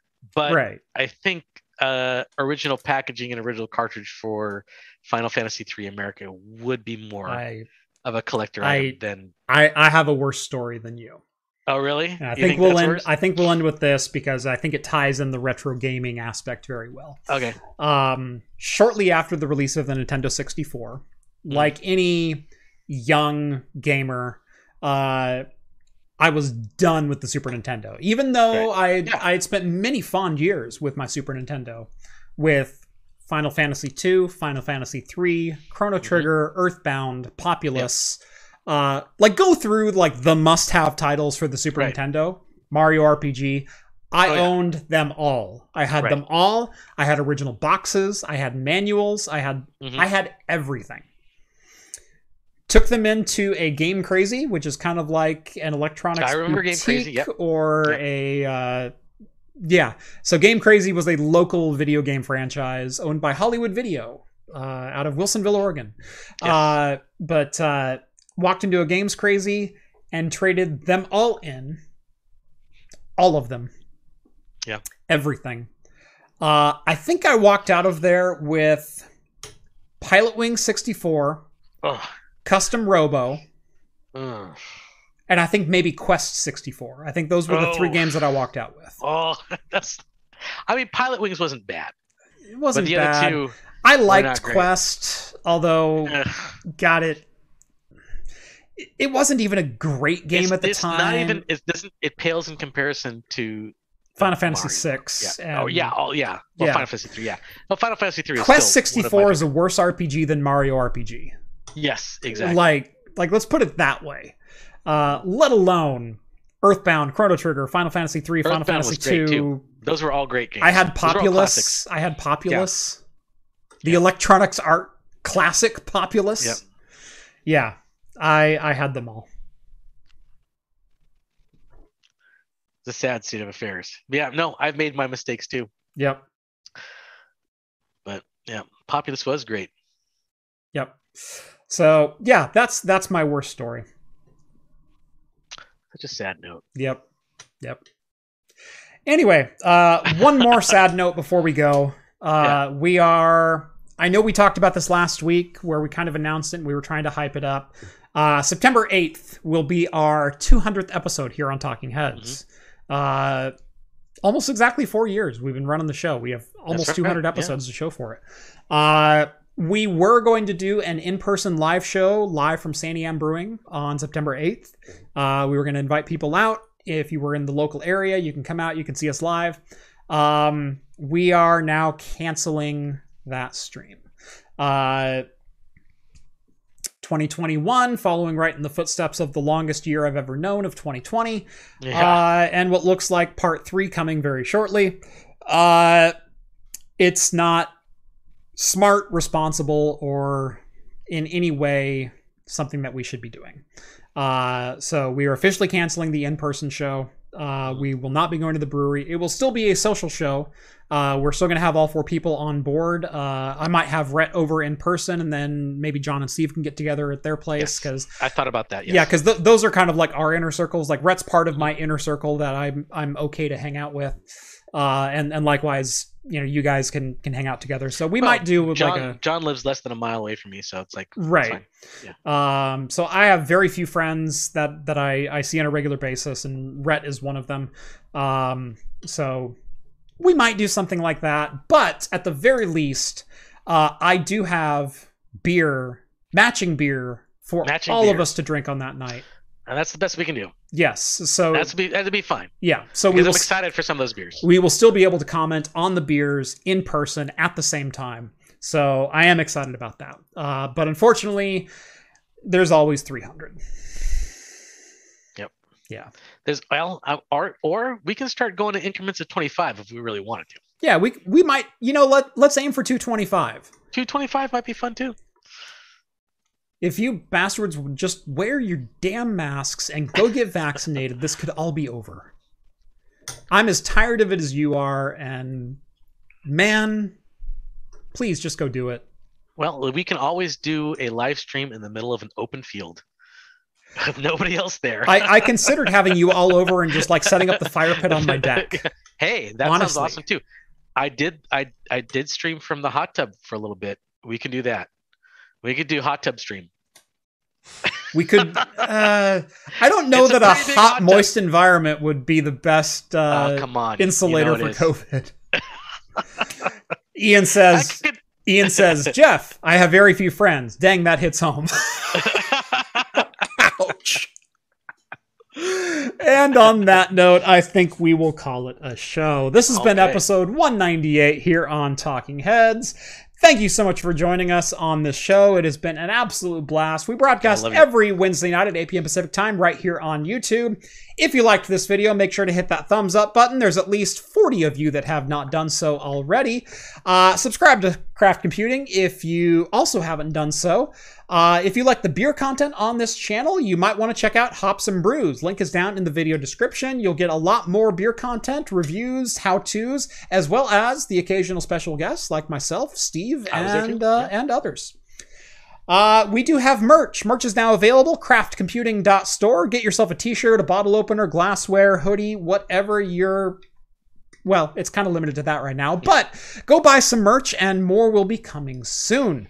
And shipping is available locally in up to 70 countries, including the top 15 that people watch my channel on, so shipping charges will be fairly minimal. Go give that a look. Help support the channel. Join the Patreon or the Float Plane if you want access to the exclusive Discord server. Chat with myself, John, Rhett, Steve, all the hosts from Talking Heads. Steve, any closing thoughts? No, but surprisingly, I do have to go pee again, even after I just went pee not that long ago. Yeah. But yes, no, I'm sure you do too. So we have to go. It's wrapping up. It's wrapping up. Yep. Thank you all so much for watching. And as always, we will see you next Wednesday. See you guys. Later, everyone.